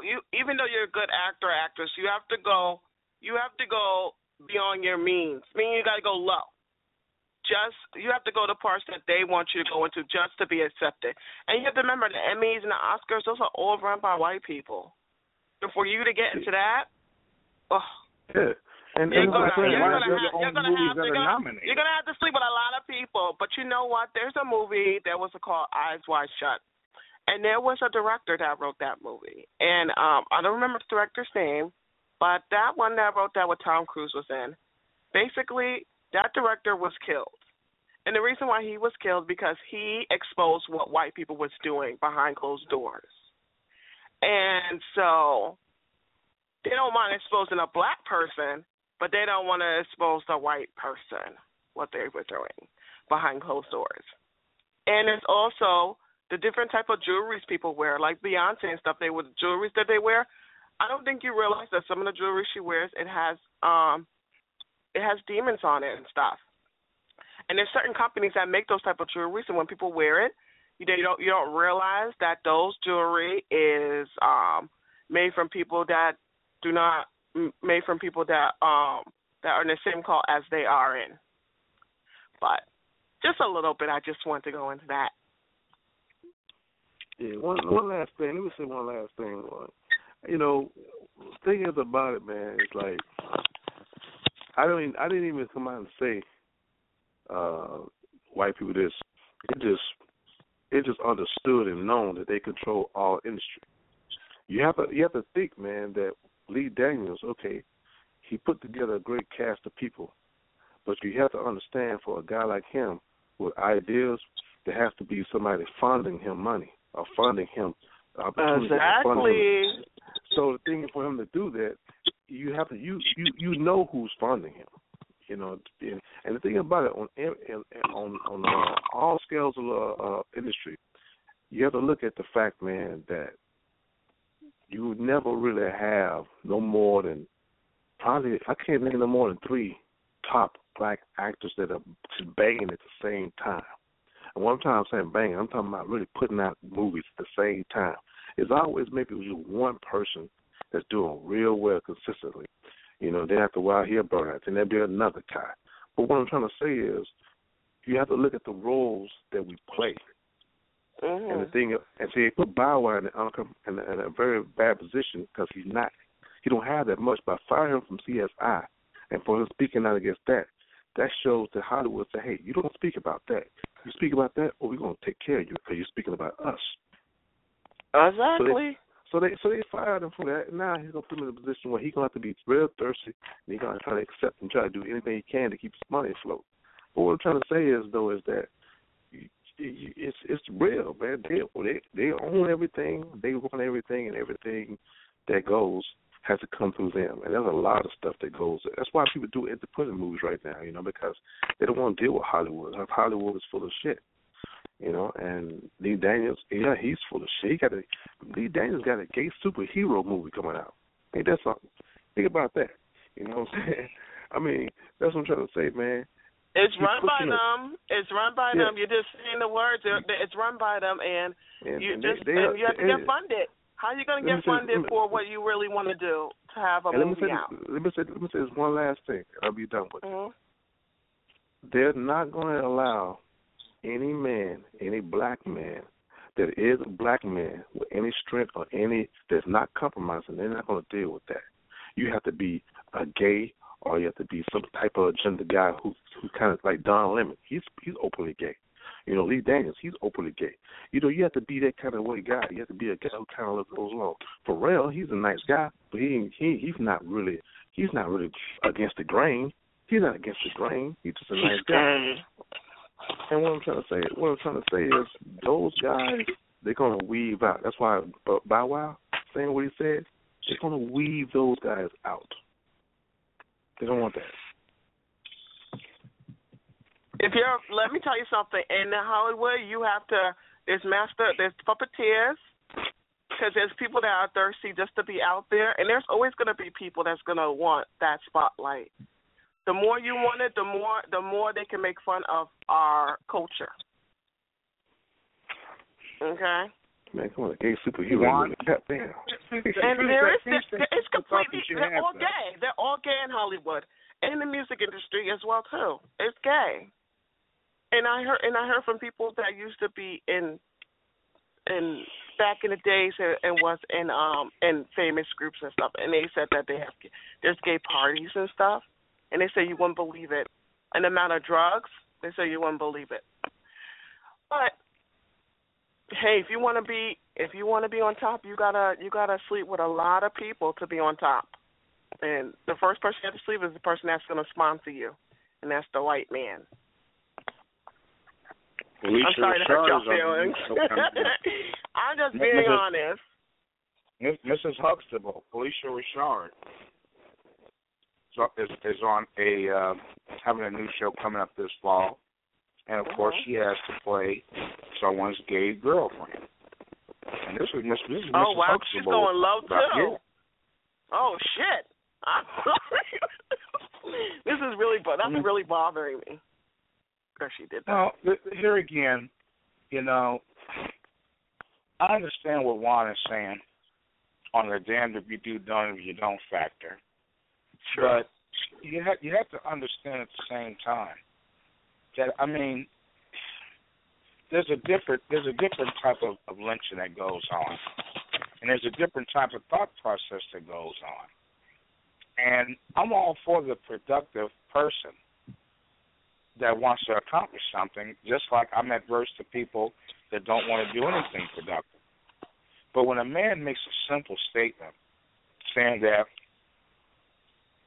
I hope that I can foster blacks wanting to do positive roles, and he gets defecated on, you get the ranting and raving what this basically this nighttime soap opera that Empire is. I mean, Timberland's in the background mixing up some dope-ass cuts. I don't take nothing away from the creative process. But I guess here again, it's just like listening to music. It all depends on what your eyes and your ears and what it more or less appeals to you. A lot of the gay overtone stuff that they have that goes on with the show. I have to go and take my own commercial break and grab something to eat out the kitchen or whatever, because that's just not what I want to do. But that's somebody else's comfort zone. But when you start to compare that scenario and saying that it's like black folks, and saying that you see tons. You see, hey, Juan, we're here. Oh, and you see tons of articles. Okay, he'll be back in a moment. And you see tons of articles in which we look at ourselves in unflattering scenarios. Or we look at tons of articles in which we're kind of displaced, like we don't have enough class to pick our own roles, and we can't even speak the truth. You claim diversity, but it stops on the doorstep of gayness. You claim diversity, but when one of us speaks up, and not in a threatening tone or something negative. You guys heard me read that stuff a little while ago. There was nothing negative that Chad Moss had to say. And it's crazy. You're back, Juan. But there's nothing negative that Chad Moss had to say. You're back. There's nothing. I mean, I was really trying to analyze and search what it's for, but to blame a market share in your CBS on something that was said about a show on another network. And by the way, he wasn't just coming out doing this. Where I were impatient by the system and by the alleged dominated society is when you ask me a question and I answer that question, and you give me a hall pass and send me to the principal's office. Next thing you know, I'm being sent home, so to speak. That's problematic to me, because you claim diversity, you scream of how equal we are and how diverse we are, but it gets shut off unless it's your agenda. And I still say that anything that's accepted, adopted, or done overboard in this society is done by the people that allegedly feel that they're in charge of everything. I mean, we all claim that we want to be equal, and for the black man in America, his freedom of speech is probably the most important thing that he has, because for 435 years, or 435 years, and only being able to since 1865, which I guess is 230, was it 60, 18, 20? Yeah, only 165 years of being able to actually have a voice, actually being able to speak. Your First Amendment rights are your most important, yet you get judged, fired, and squelched with a squelch button on that. Juan, I want you to go ahead and pick up on the point you were trying to make earlier, because I don't want to shut that out, because this is kind of a journalism thing where you have to listen to both sides. Journalism 101 says you have to, quantify and listen to both sides. What exact point were you making earlier? Well, I mean, the damned if you do, the damned if you don't statement was that I was trying to make at that point was the fact that we as a society, okay, I grant it. Now, he came out and said that his purpose for the show was this. But you have to hand it to him. At least a black man put a TV show, put something that people are watching on television. It may not necessarily be something that you like to watch, but it's a realistic point. Because, yes, there are some things that are put out there, like Jamal being gay in the show, and that being in reality of hip-hop or whatever you want to call it, the industry. But he does touch on other realistic subjects other than just that. Agreed. Agreed. I mean, what y'all say? Don't sugarcoat it. I know she's a real I'm just letting you talk on. It is a realistic subject matter, and a lot of stuff that's going on. The relationship between the young men and their fathers, and dealing with situations, and you know the disgruntled wife who comes back after 16 years of being locked away. There is some stuff in there, but that's what he should have left it at. But here again, I'm not the creator of the show, so I can't tell that man where to leave his stuff. Plus, he probably told me to get lost. But the bottom line is that, you know, he puts it out there that he has to rehabilitate. How the hell can you rehabilitate? That's like we're trying to rehabilitate you and it back to being heterosexual. Well, you know what, too? Go ahead. Well, you know what, too, I can definitely say is that if he is showing the audience and talking about gay stuff to the audience, you as a parent needs to know, do you want your child to watch, whether your child wants to be gay or not, that's up to the parents and talking conversation with their children. But you have to remember that type of conduct that's on TV, do you want your children to watch that? You know, people don't control what their kids watch on TV too much, you know? And what he puts out there, do you want your children to be influenced by it? So, I mean, you have a point there. Granted, that's a valid point. And I got another question. I got another question. I got a question. Okay, what empire? And okay, it's realistic. It has some realistic to it because you know they actually doing it. There's some similarities. But what I'm trying to say is, at this time when we speak right now in the state of music industry, what black empire is in the industry right now? No one. Now let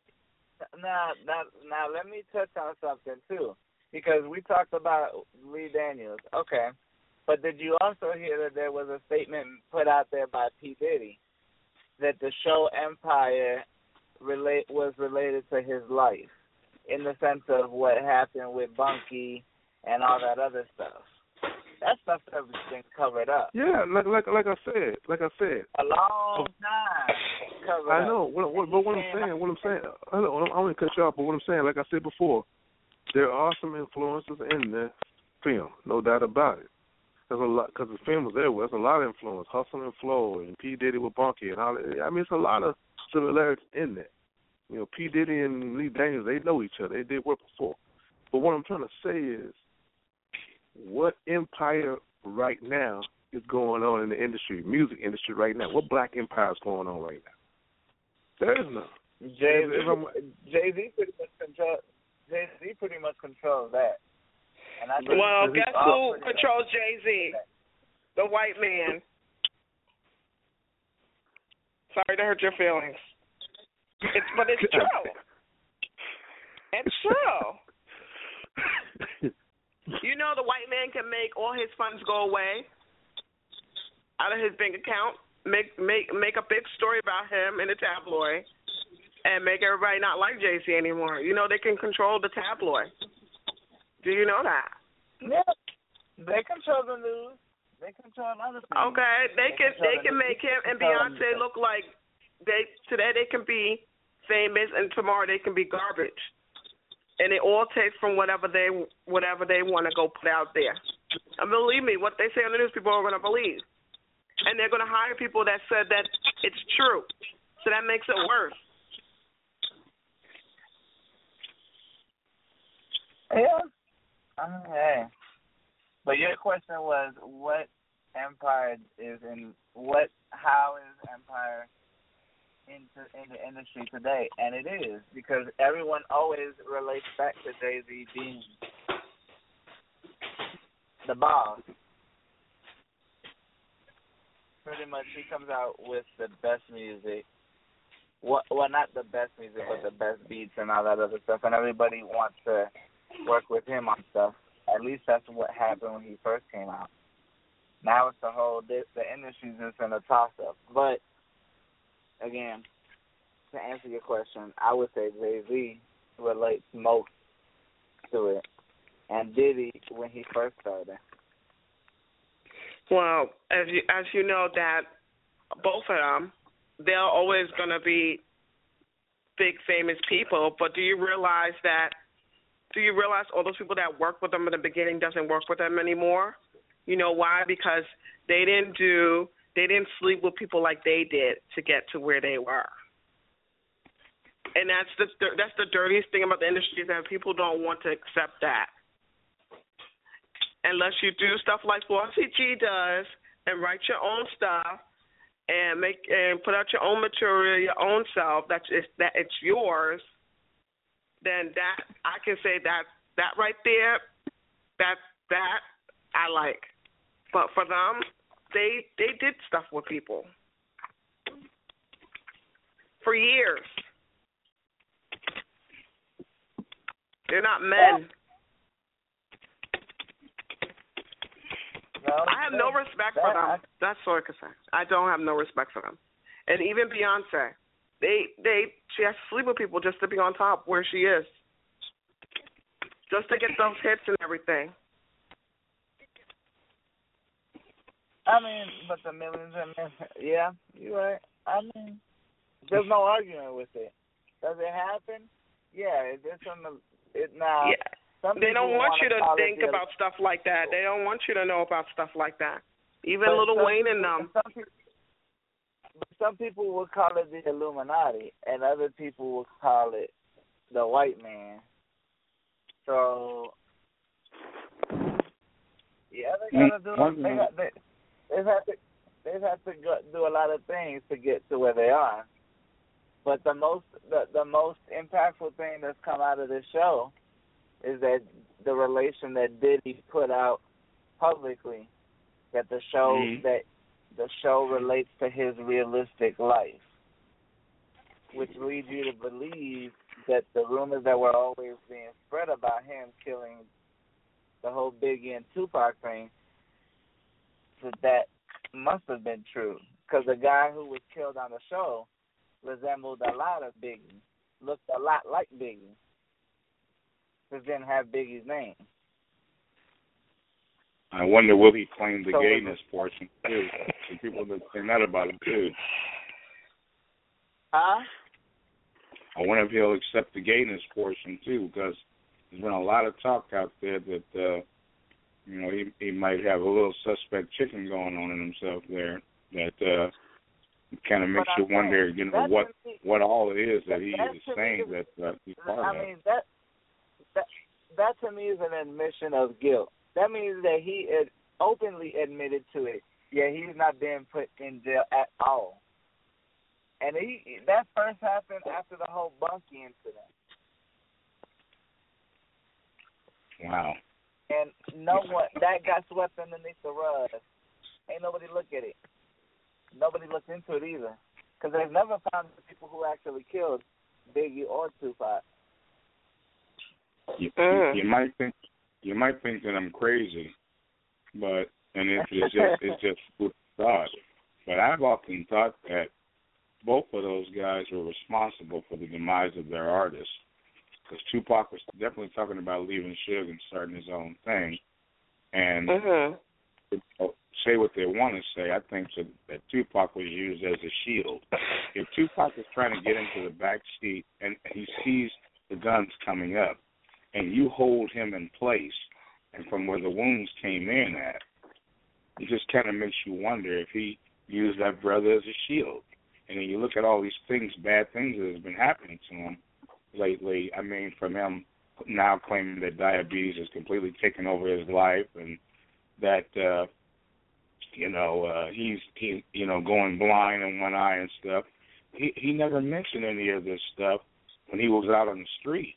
What's even more crazy is the fact that the guy that he supposedly ran over and did that to would go back to Training Day again. He was an actor from Training Day, the one that stood up to Denzel at the end of the movie and told him and held a gun on Denzel and told him that he wasn't going to allow him to flee the scene or whatever, to pay the Russians or whatever.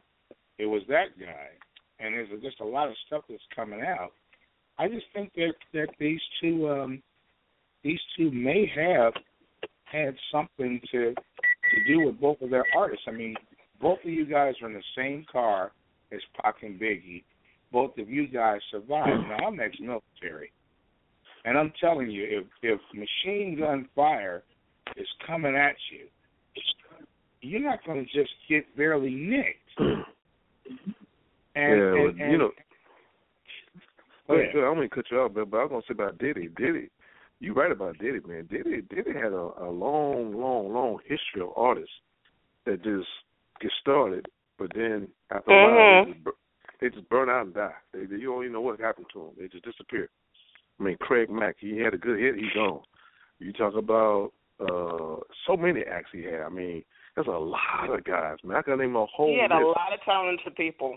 But dudes just fell off, man. I mean, dudes just fell off. A lot of cats, man. What's that group, man? It was one dude was rapping, man. I forgot his name. He was good, man, but he something happened about he claimed he killed someone or something like that, man.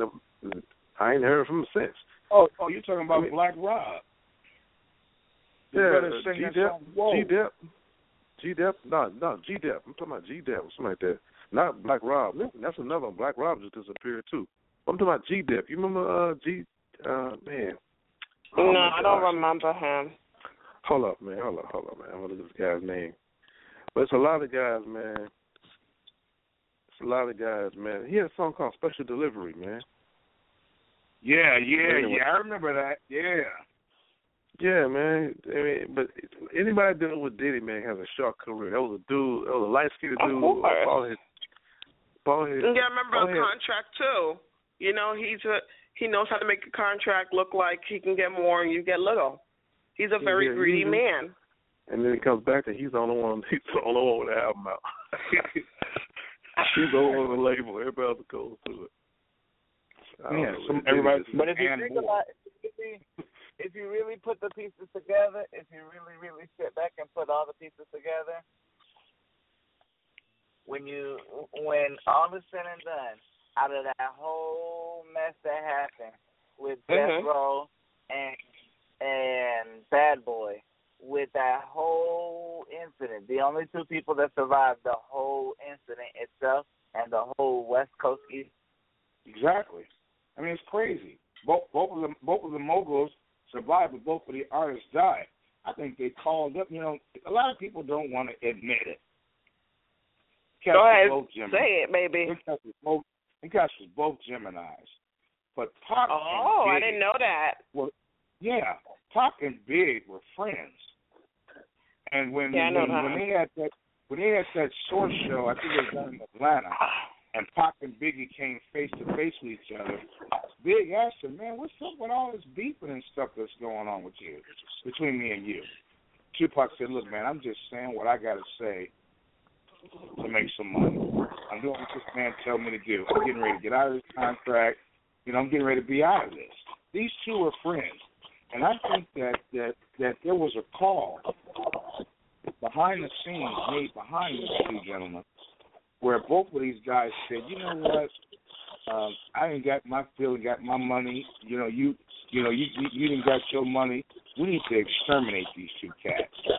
Big goes all the way out to California in Suge Knight's territory, and it is found that the guys that murked this brother were blood gang members. One was a former Oregon Duck student, and the other one, was part of LAPD, and they're murdered on Suge Knight's territory. And it's almost like, instead of diary for a mad black woman, it was a diagnosis and diary for murder, because both guys were killed on the West Coast. Now, for Big to come all the way out there, and of course, this is what I was saying about Chad Moss earlier, you're a product of either a benefactor, or a victim of your own success. Both of these guys ended up dying basically in Suge Knight territory. Suge Knight told Tupac it was too hot outside for him to have his bulletproof vest on, so the one night he takes his vest off, he's murdered, and it's a known fact that Tupac was going to get together with, had a Death Row East coming up, And Suge was probably afraid of that, just like he's afraid of going to jail now. And then you turn around, there's already a Death Row West. He was threatened by that. Plus, it was known that Pac was going to take his outlaws and get the hell out of Dodge.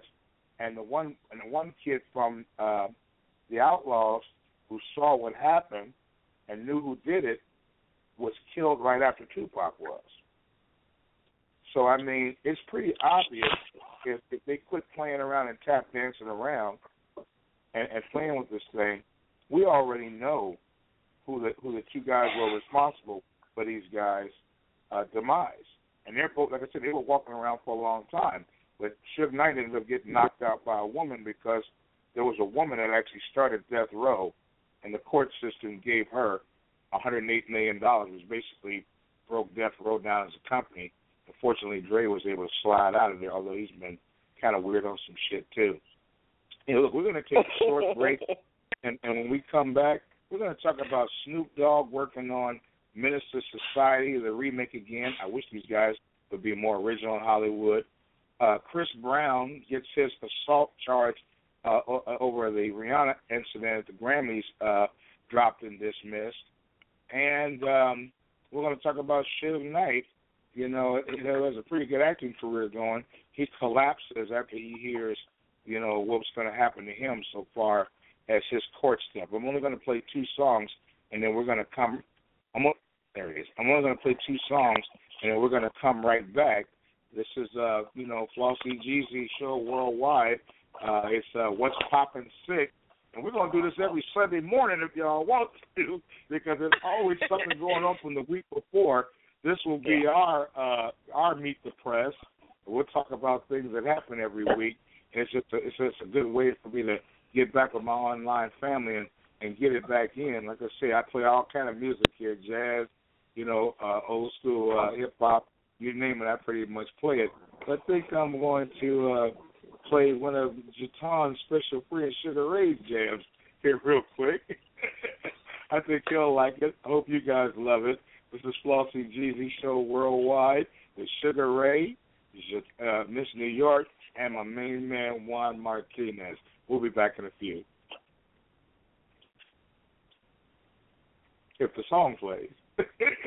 We can grow. We can develop. As we know that heaven is not a place, and happiness lives in the heart. Long as the world keeps turning, our duty is to keep on learning. You heard? Keep on learning. It's soaking up game. We gon' make mistakes. We gon' go through some things.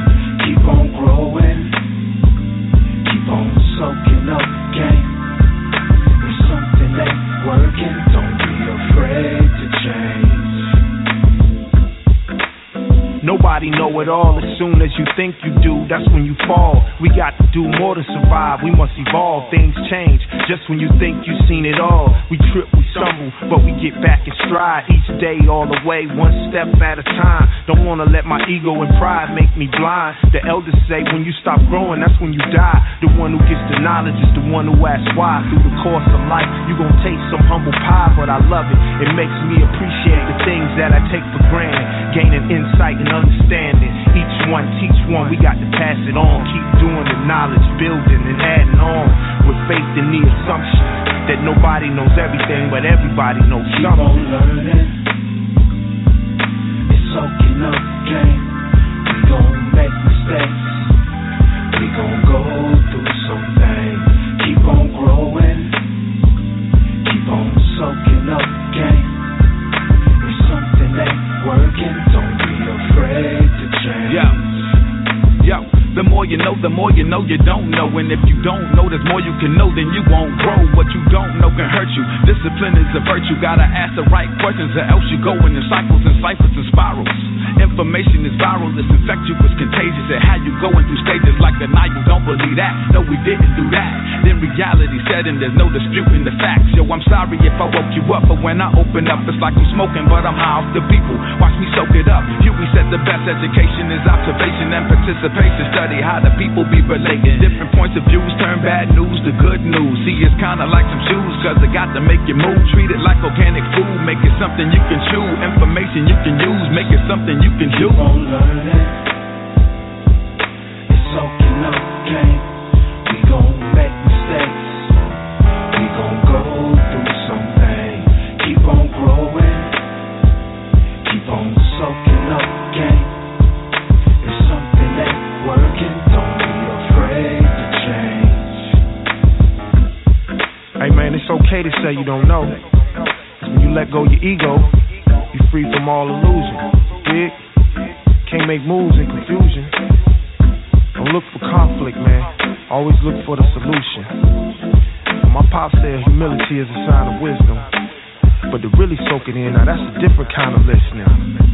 See, man sharpen man. And every day is another lesson. And it's not failure when you learn, man. It's a blessing. And as the Buddha says, nothing lasts forever. We gotta manage our expectations. The less we crave, the less we suffer. In this way we awaken. Right understanding, right thought, right speech, right action, right livelihood, right effort, right mindfulness, right focus. Keep soaking. Soak it up. Keep on learning. It's soaking up game. We gon' make mistakes. We gon' go through something. Keep on growing. Keep on soaking up game. If something ain't working, don't be afraid to change.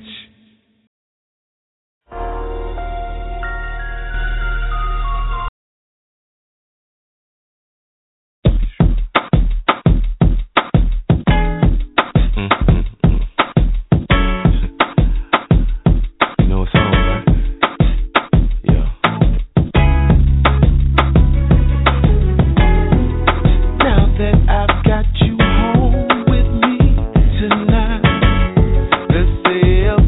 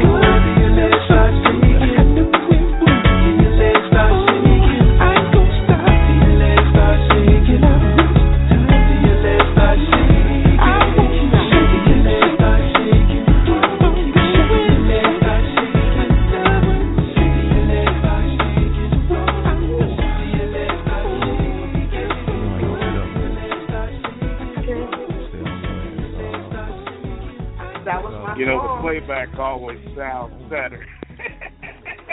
It's your boy Flauxy Jeezy, Sunday morning, now afternoon. You know, what's poppin' 6? You know what I'm saying? With my main man, Sugar Ray Robinson, and Miss New York, Miss J.T. in the house along with us. So, man, oh man, you know, this is some good stuff today, man. Y'all, oh my gosh, I love you play my song. Y'all know that's my song. Y'all got me dancing, and I'm like, oh my goodness. So I go ahead and keep it simple. He's on the line, so you know how it goes. My man, Sugar Ray, boy. I'm so glad to have talked to the two of y'all, boy. I tell you, it's been a big dry spot. I'll try to keep it soft and wet next time. You know, I was dry shooting for a minute there. Get the real show back though. Back it up. Man, oh man, feels like family, man. Loving that, man. Loving it to death. Let's see what we got here. It seems, on hopefully on a good note, looks like they're moving Bobby Christina, you know what I'm saying, to a rehab facility, and hopefully they can get it together on that, because you know what I'm saying, that's a very, very sad situation, and I'm just hoping and praying that they get a chance to work things out. I noticed that I saw her husband on Dr. Phil. And as you know, that is never a good sign when you see, somebody on Dr. Phil being analyzed over some, kind of a psycho kind of problems going on and stuff. That's not a good look right there. Wow, I didn't even know that. Yeah, she's being moved from Emory University Hospital in Georgia to an undisclosed location. So. You know, Bobby, I'm praying for Bobby Brown and for them folks down there to, hopefully, find some kind of cure for this sister and hopefully, bring her back. And I tell you, this is she still unconscious? She's still unconscious as we speak. But, hopefully, yeah, tell me about it. Hopefully we can get her, her back in the groove and, back in here with us and stuff. That's really it's really incredible, man. Really, really horrible to see this kind of thing going on to such a sweet person. So yeah, I would definitely pray for her. And you know what? That's another thing too. Like, I can definitely say what my daughter been through. I can definitely say that people, please do not commit suicide or don't try anything to commit suicide because it's not worth it. I have a baby that was planning to live, and you want to end your life, please, just do something positive, do something different, do something with your time. Don't end your life. That's all I want to say. Amen. That's big time right there, sis. I mean, whew, man, life is short enough and has enough problems, but. God gave you your life. I'm sure He doesn't want you, taking your life. I see a lot of my Muslim brothers out there, over in these different countries, killing themselves and doing all manner of crazy stuff out here. And that's not really the way you're meant to go. It says right there in the Quran that if you kill yourself, you can't go to the next level. Don't kill yourself. Don't harm yourself because you are indeed, God's gift. So, let's keep it rolling and moving like that. We don't see bad things happen. Well, it says here Snoop is working with Minister Society Director Alan Hughes. It says here Minister Society Director has worked with RZA on the Fox show, gang related, and a rough chronicle with the late Tupac Shakur. Now he's scheduled to team up with Snoop Dogg. Hughes, whose credits includes From Hell, Dead Presidents, American Pimp, will be working with Snoop on the upcoming family drama HBO, Deadline. It says here that, it broke the news Friday that it was down. Evidently, it was written by Rodney Barnes of the Boondocks, Everybody Hates Chris, and directed by Hughes. The untitled drama is set in the early 1980s in Los Angeles and centers on a family who seemingly idyllic life is turned upside down by a collision of their community American politics. The drama took autobiographical elements of Snoop's life as a long California product who came of age when gangbanging hip-hop music and crack cocaine all exploded on the Southern California scene. So here again, Scott Barnes previously worked on the Boondocks, with the characters in 2007 episode, The Story Thugnificent. So that's to be some good stuff, man. I'm always glad to see Snoop in the gang keep it rolling, you know what I mean? It's good to see it keep it moving. You know, we need more shows, but Sugar Ray, that from the theme, it almost sounds like what you said earlier. And by the way, you were spot on with that, in which we continue to kind of see some roles out there that kind of keep us rather pigeonholed. Now, if you're a guy like Snoop, does that actually fit the mantra so far as this personality is concerned, or are they just more or less trying to, keep him in a pocket hole? What do you think about this series? Oh, I'm having a hard time hearing you right now. It's a lot of brushing and thing going on. Yeah. If you're brushing your hair back there, you're going to have to wait a few more minutes. Okay. So, yeah, man. What do you think about this new role that Snoop's coming up with here? You know what I'm saying? More of the same kind of stuff, or is it something that is a comfort zone for Snoop doing this kind of show? Well, I like Snoop, man. You know, Snoop has. I like Snoop because he's a guy who always gives back to his community, and he always do a lot for the community, and he cares about kids, man. He did a lot for kids, so I know his heart is in the right place, and I know he's trying to bring in money. And I can't see Snoop doing anything outside of what he's doing right now. That's the only thing that that's what basically get him to where he is, I mean that's what we're allowed to do. So that's what we have to do, you know what I'm saying? And he had to continue bringing the bread in. And back to Lee Daniels, I'm not knocking him. I mean, I'm just saying, it's just one of those things, man, is that we just basically have our, it's only so far how we can go and what we can do. And Snoop doing what he can do, and that's good. And that's pretty good. Get the Huge Brothers back and mix, and that's good, man. So, I mean, I ain't knocking that, man. That's cool.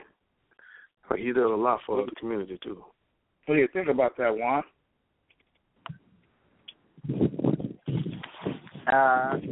I think it's pretty deep. I haven't really heard too much of what was going on. I apologize, but we in the middle of throwing a birthday party, so as you can imagine, it's kind of. Well, you with the hair brushing over there. I'm over here I'm over here at Greater Atlanta Healing Temple in Atlanta, Georgia, and they're doing the birthday party in the hall, in the fellowship hall. So. Yeah. Okay. That if you don't hear me talking, I'm here. I'm just listening right about now, and I'm still reminiscing on the whole Suge Knight thing from before, because I really think he did it. I think they both did it, but give me a recap of what happened, because I heard Sugar Ray talking at the end. Can I say something about that Suge Knight right quick? I have a real reliable source that I talk to on a daily basis that works at Long Beach Memorial Center out there in California. And Suge Knight comes there a lot. In fact, he was just there. She told me he was there like early this week. He was in the hospital. He comes on a regular basis by the hospital. So just food for thought. Because she texted me and said, hey, Suge. said, Suge Knight's here. I said, okay. I said, tell him. And what I told her, I said, tell him hi. You owe me some money. You know what, guys? I'm sorry, I'm walking my dog, so you might hear a little bit of breeze. No, as you yeah, you don't want to. That's the one person you don't want to tell that they owe you money is Suge, because apparently anyone who messes with him or his people end up 6 feet under. So that's not.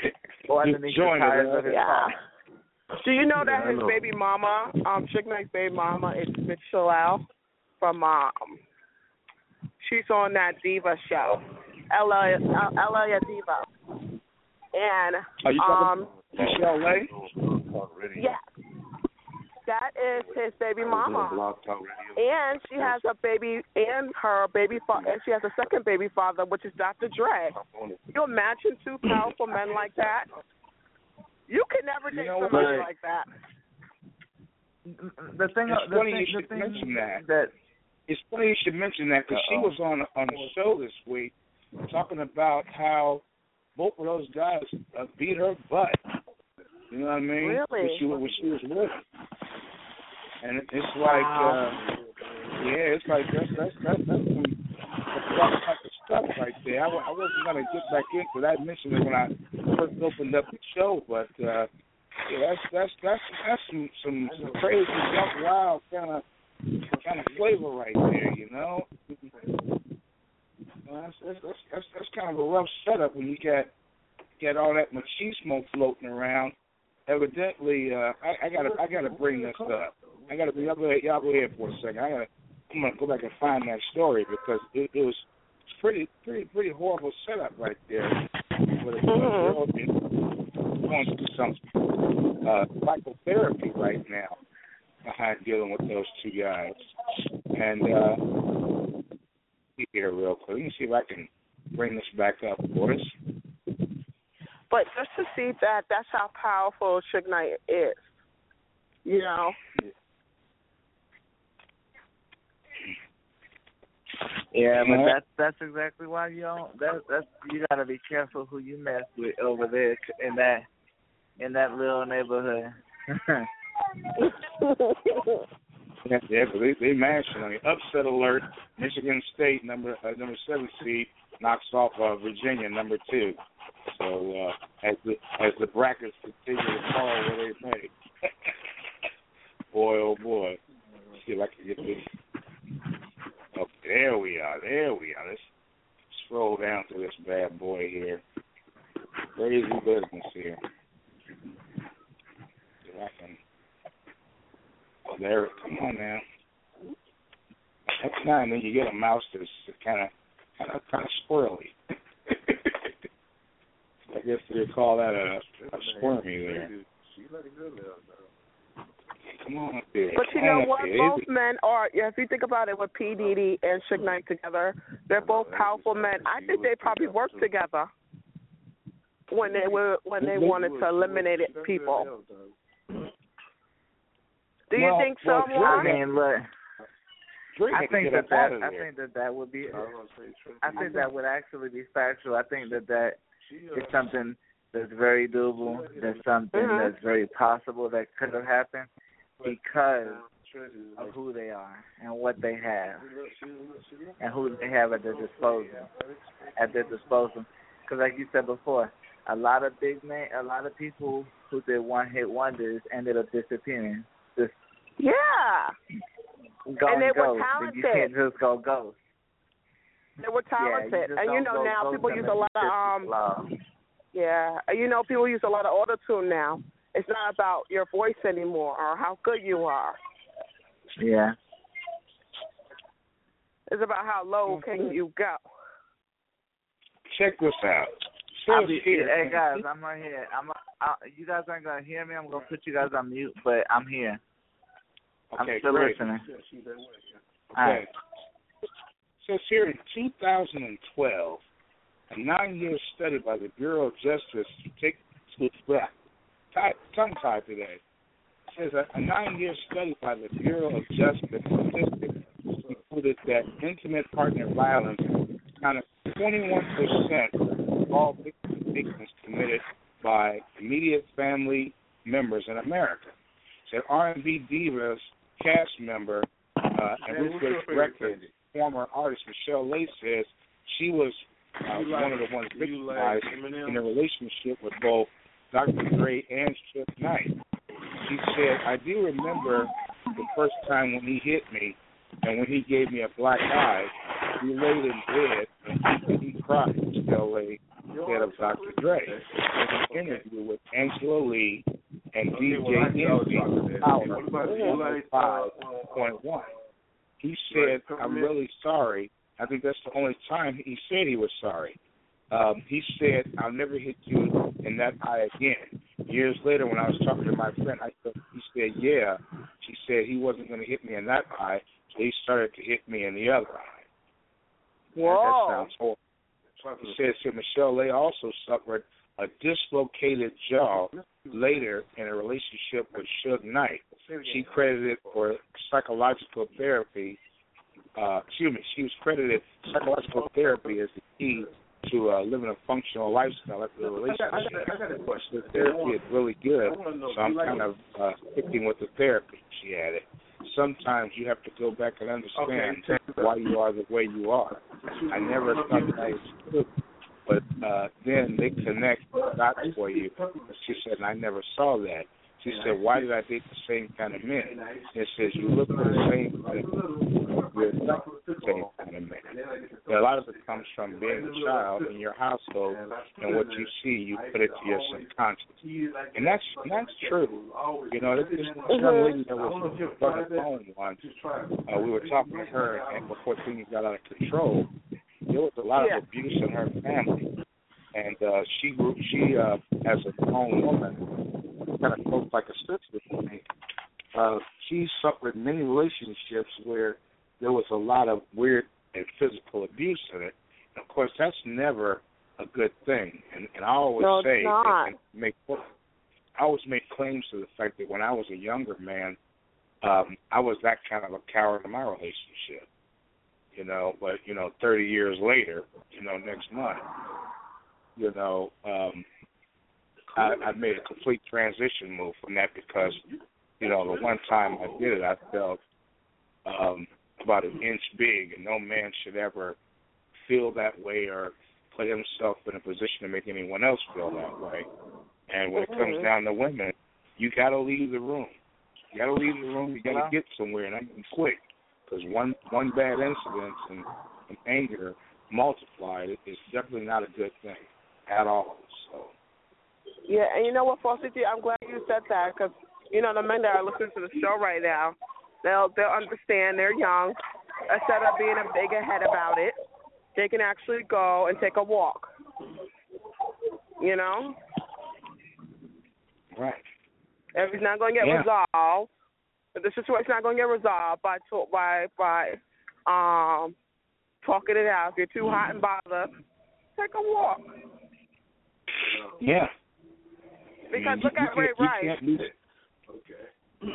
You can't be so angry that you can't think functionally correct. Exactly. Yeah. I mean, it's crazy some of the stuff that goes on out there. You know what? It definitely is. And look how Ray Rice, what happened to him. I thought he would lose his career because of the craziness that happened in the elevator. Yeah. Very good point. There's a lot of crazy stuff that goes on out here that doesn't necessarily have to go down. Unfortunately, it's crazy. Absolutely. The mind goes to crazy places, and when you mix that hot blend of tea and anger, or with some old folks used to say, piss and orange juice, you got a bad scenario and a bad situation going there. People can get seriously hurt, and when a man is upset, he doesn't know how much strength he has. If he's upset enough, you could kill somebody, and and two lives end at the same time. Oh, that's true. You're absolutely right about that. And you know what? Sometimes, but you know what too? Sometimes women think they can beat up men, and sometimes that doesn't work out. And you know, it's like you said, sometimes there's strength when they're angry. You know, people say people become more stronger. So sometimes it's just best to just leave the situation alone. You know? I mean, and then you're exactly right about what they see when they're little and they're at home, what they learn at home. If they see their parents arguing, if they see their parents fighting, they see a domestic violence, they pick up on that and think it's okay to do. You are so angry. And you can't always say it's not the man, like the little boy, because a man to see that stuff. A woman sees that stuff too as a child and think it's okay to yell at a man, like the way how she see her mother, her grandma was yelling at the man. You know? That's how this sister was.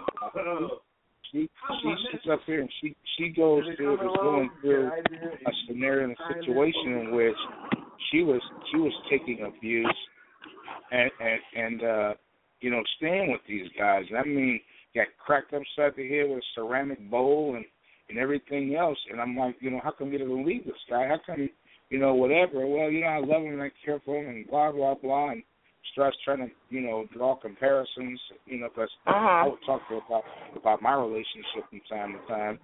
And they try to draw comparisons to that. I'm like, well, the difference is that nobody's getting beat down over here. You know what I'm saying?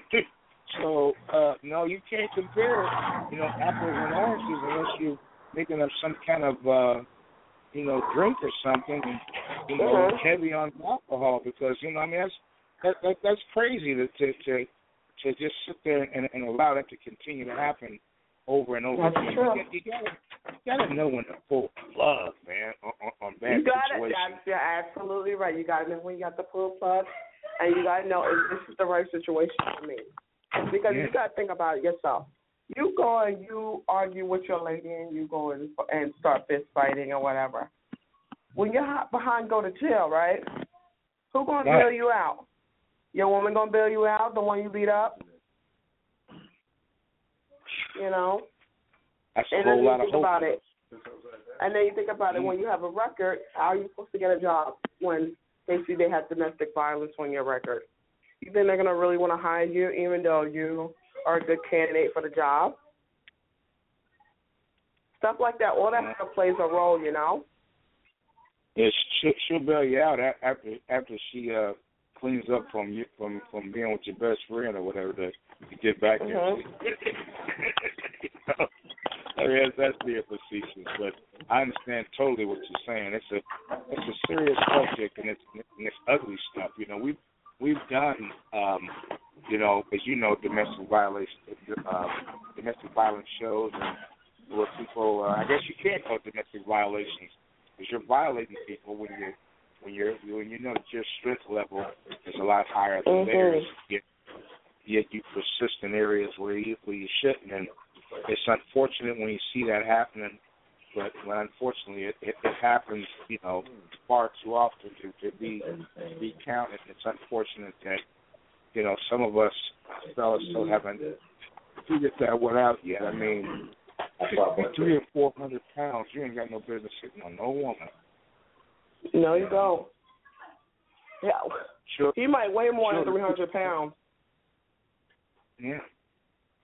Wow. You know, children either, for that matter. I mean, that's I don't know. That's something that I'm sure that people have to work out in their own minds and hearts. Oh, absolutely. Absolutely, and that's definitely true. Yeah. You know. Yeah.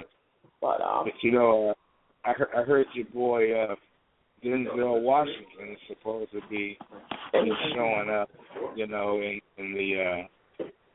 that new program over at Empire also. There was a lot of stuff left open over there, so it should be pretty interesting to watch. I mean, it's crazy business that's happening. And you know what? I did not watch the show, but just hearing what I have no problem with gay people at all. Do I have friends that are gay? Absolutely. But also the fact is, I won't judge their lifestyle. But when you're putting it on TV and stuff like that, you have to remember, like, basically, you put those stereotypes about black people. And, it's not, and I hear it's a lot of people that watch that show. Actually people that have big families that actually sit there and watch that show. And I can say that it just depends on whether or not what you watch from it, is it going to teach you anything? Is it going to teach your children anything? Or do you want them to know that stuff? I think that's one of the reasons why I spend so much time watching classic movies or making music or developing shows that we can sit down on and discuss things with. There's a lot of stuff on TV that no matter what the color is and that persuasion and stuff like that, it's just not the thing that really waste your time on trying to watch. Because there's really no in today's society. There's already no moral compass whatsoever. Marriage is compromised. Time to change things change, but what I see in a lot of that is when people try to guilt you into believing what they believe in. And it's like, look, I don't have a problem with you doing what you do. And if I did, but don't encourage me, basically. Right. And at the end of the day, you shouldn't care about what I think. Because like I said, most of the time, I don't even know what your agenda is unless you tell me what your program, your agenda, or your lifestyle is. So you keep trying to remind everybody there he is. You keep trying to remind everybody that you are.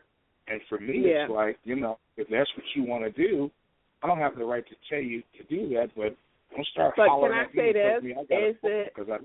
That's true. But you know what, too? It's like, if you allow your family and your children to watch that show, which I have no problem with. It's your child. You can watch that stuff if you like.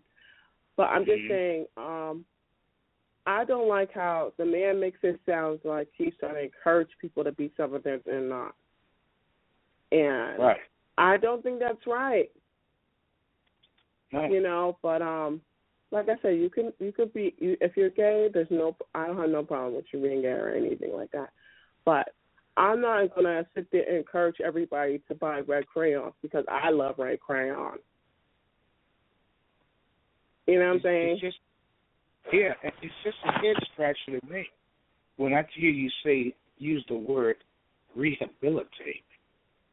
Like somehow, you come up here with this and laws change and different stuff happens and you want to rehabilitate me.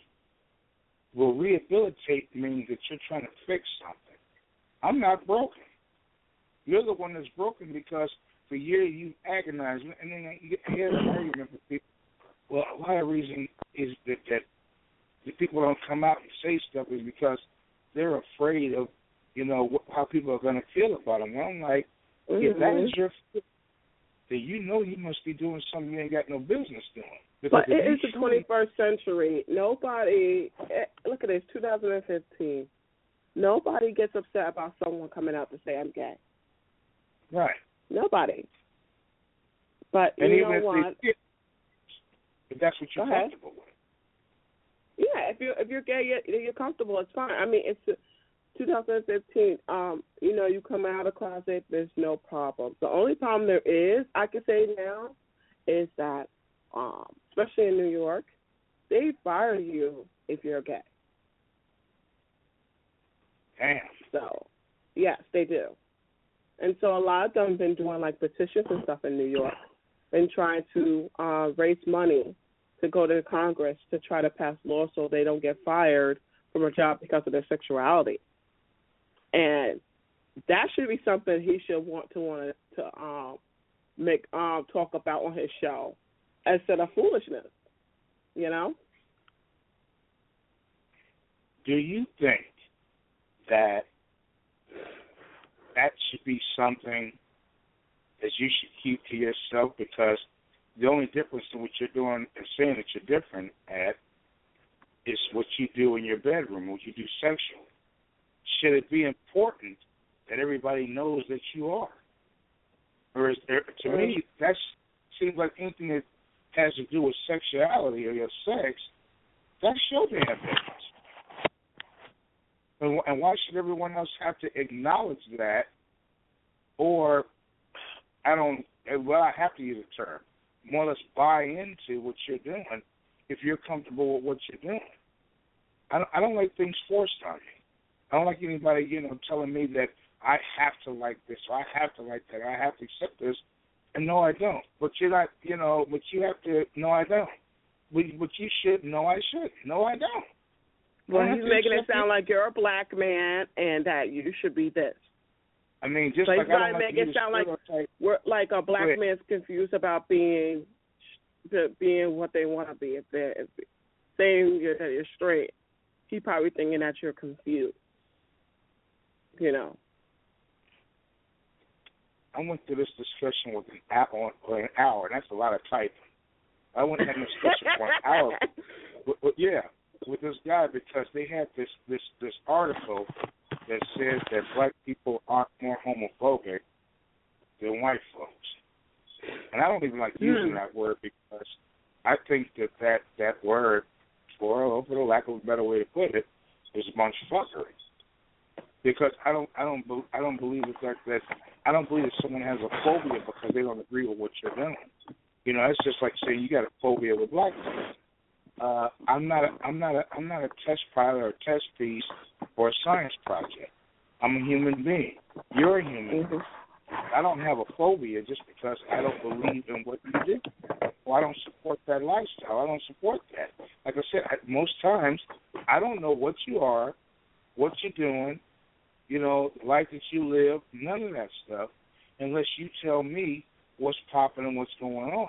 So if you want to continue to remind everybody that you are, see, it's kind of a double-edged sword. You want to remind everybody what you are and what you're doing, but you don't want to be treated any different, yet you keep trying to point out how you're different, which in reality, there is no difference between you and anybody else or the way a person lives other than what they're doing when the lights go off. Or some people like it with the lights on, as Rakim said. Some people like it with the lights on, but it doesn't matter to me what you do because that's not my world. So I'm not concerned with how you're feeling about something. Now, if you're firing people, if you're taking their money and their ability away to earn a living and take care of their families, now that's problematic. That's a problem that any human being can get on board with and say, okay, this is a problem. But the actual just saying, okay, you're this way, so I should now stop traffic and yell with you, hey, this guy is this way. No, if you don't want to be treated different, you can't keep trying to point out how you're different because you're not different, except what you do with another human being sexually. I'm not different from anybody beyond the fact of my pigmentation. So, I'm sure, like they say, well, there's been laws legislated over who you are, and, the fact that black people do this and do that, and then they say shit like, well, if a black person can do it, well, slow down, wait a minute, what do you mean by saying it that way? So what, I'm now less than you now? No, because anything that's done, people go overboard, you can tell that that's more or less kind of the white way of looking at something, or the white way of seeing things, because they don't support anything that doesn't reflect upon their lives in a predominant way, if that makes sense.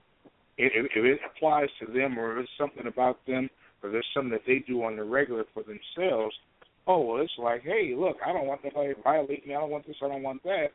But when it's everybody else, you just don't see that, which is kind of strange to me.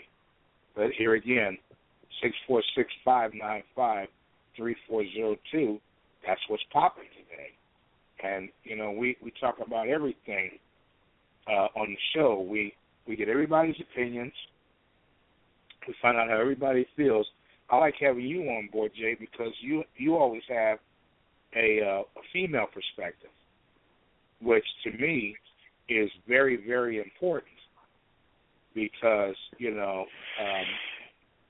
we need to know how women feel because, while we're worrying about, gay rights and stuff like that, we still haven't figured out how to get women paid the same as men.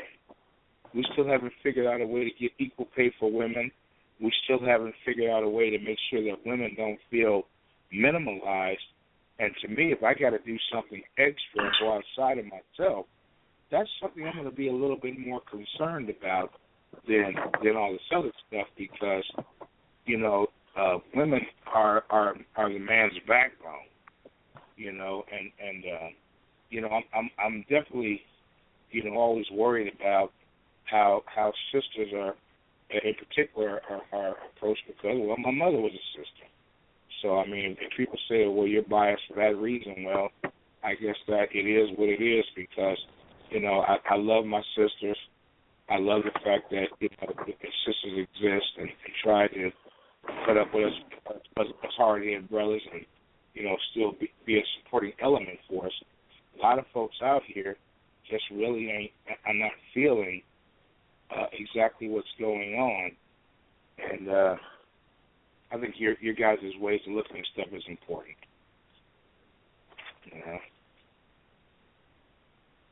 Absolutely. Thank you, Flauxy G. Hey, you're appreciated. And no doubt. We appreciate our sisters. Sugar Ray, Fear of Black Planet, and it's bigger than hiphop.com. Talks about the importance of sisters all the time, and what it means to have, you ladies around, in our lives. Sugar Ray was talking earlier about, grandma, mom, our sisters, all of that. You guys are important to us. Yeah, it means a lot, man. That's real, right? Absolutely, and I love that. Sugar Ray, how you have on your page, how you have the pictures of sisters with just loving who color they are, no matter what, and the fact that they have natural hair and not have chemical or weave in their hair. It's just their natural hair. Yeah, I wear my hair natural now, so. Yeah, that's important, man. It takes a lot of. I had posted one time. I said it's like when it comes to hair. When I think about hair, especially women, I want women to know this. When you go to a store and you say, "I'm going to go buy a plant," well, you don't want to go buy a plastic plant. You want to go buy an actual plant, right? Because if you buy a plastic plant, it can't do nothing for you. It just sit there and just sit there. But if you get an actual plant that grows and you you water it and watch it grows and develop, that's a journey. That's a journey of life, and that's something you really enjoy. That's the same thing with your hair. You trim it up, you keep it going, but you keep it natural. You can't do that with a plastic plant. So if you go and get your hair done with something to where you putting extensions or even whatever extra on it, it's not really real. So it's not natural. There's still no journey in it. And I feel like people just need to understand that there's beauty in your hair, especially black hair. Man, we are very unique in our hair. Our hair, there's no other nationality on the planet that has hair like us because we're special. You know what I'm saying? We're different. You know what I'm saying? So we have to understand that. So why would you want to destroy and chemicalize something that's unique and different? No, you don't want to do that. Everybody they like our hair, man. They can dreads and stuff, man. They doing that. You know what I'm saying? They trying to grow afro. I saw a Japanese dude with a goddamn dread. I was like, what the fuck is going on? This cat got dreads, man. What's up? He loves us. He loves our culture, man. He loves us, seriously. And you know, that's what I love about Sugar Ray. Yeah. Sugar Ray never got no camouflage. He real all the time. Yeah, I try to keep it real, man. Like right now, man, But my hair is fucking. My hair is growing right now, man. My hair is big and it's twisted, but my hair is liberated. It's free. It has no respect for anybody else. It does what it wants to do. You don't like. I don't adjust to you. You have to adjust to me. You know what I'm saying? Oh, you don't like it. Yeah, if you don't like my style, then hey, you can step on the side, man. I want to do my thing all day, every day. Sugar Ray, you know what I mean? But you know what, too, is that the fake hair, especially when I see people, the braiding in the hair and the glue, all that breaks off your hair. None of that stuff makes your hair grow. But you know what? I was always hearing people, you know, friends of mine and stuff like that will always tell me, oh, you have to get, you know, you should get weave and braids because it makes your hair grow. All it does is damage your hair so much. And you know what? Our hair cannot take color. And it creates thyroids, too. Really? I never knew that. See, those chemicals get into your head. Not only do they burn your hair, they seek into just through your skin, through inside your flesh and things like that. It creates problems physically. And I never knew that. Yeah, so yeah, most definitely. But they don't tell you that because they're trying to sell products. And you know they what, don't too? care. And you know what? The children's perm product is the same as that perm that they use for adults. Even stronger for children. Because I had a friend of mine, and she's an adult like me, and she tried the kids' perm, and it was just so strong that, you know, it was burning her hair. And I can definitely say, like, if you know, keeping it natural, it does take a lot of work, but I would definitely say go for it, and you know, and don't put no perms in them child hair, them baby hair. No. And you know another thing too. To be honest with you, I've been telling my daughter this for a while, and she started listening to me. Another thing too also is this: people need to understand that when it comes to black hair, and a lot of women do this. They mess up big time with this. When they get these weaves, these extensions, and they pull their hair back, what they're doing, they're messing up their edges. The edges will get messed up. So the point, their edges be way back, like really like a stress. And you wonder why you lose so much hair, because you're straining your hair, you're pulling your hair, and your edges are getting loosened up. So the more you pull your hair back, the more the line of your hair goes back and back and back because you're straining it. So that hurts a lot too. So what I try to tell people is, don't try so much to put into your hair to try to fix it. You put too much emphasis on it. What you need to do is wear it and let it be free. Let it be liberated. Let it do what it wants to do. Let it be natural. If people have a problem with the way you do your hair, then it's not your problem. They have a problem because they can't say, hey, your hair is your hair. Well, then don't look. Don't go the other way. I'm cool with my hair. But you have to understand, people have to get in their mindset. And see, if you watch TV and you listen to radio, you listen to all these music videos, you try to be like something that you're not. That's why people looking funny, you know? I mean, like, you look at some people and you be like, damn, why her hair like that? Why is that? I mean, seriously, people go against the essence of what it was supposed to be. Yeah. But, you know, the weave, they get it from India and stuff, and it's very expensive to buy good weave. That's why you see all the branding and with all that hair. It's Indian hair. These Indian women that have hair long down to their butt, they get it cut and it becomes you're wearing actually someone else's hair. Right. My mother, her hair, she still has a head full of hair. And the thing about my mom's hair is she always had a nice healthy hair, not healthy, have a bunch of hair. Same thing with my grandmother who's living right now, on my dad's side. Her hair is like wool, like sheep's wool, and she has it real long, like it's real white. It looks real good on her. but she's in her 80s, and her hair looks really good. But the thing about it is because those people didn't have those things where they didn't really necessarily they didn't have extensions and stuff like that. But one thing they did do, that what Mom did say, and my grandma did say, they used to use a hot comb. And a hot comb, it was good sometimes, but a hot comb used to always burn. You always kind of, people use the hot combs try to basically try to make their hair longer. Basically a European type thing.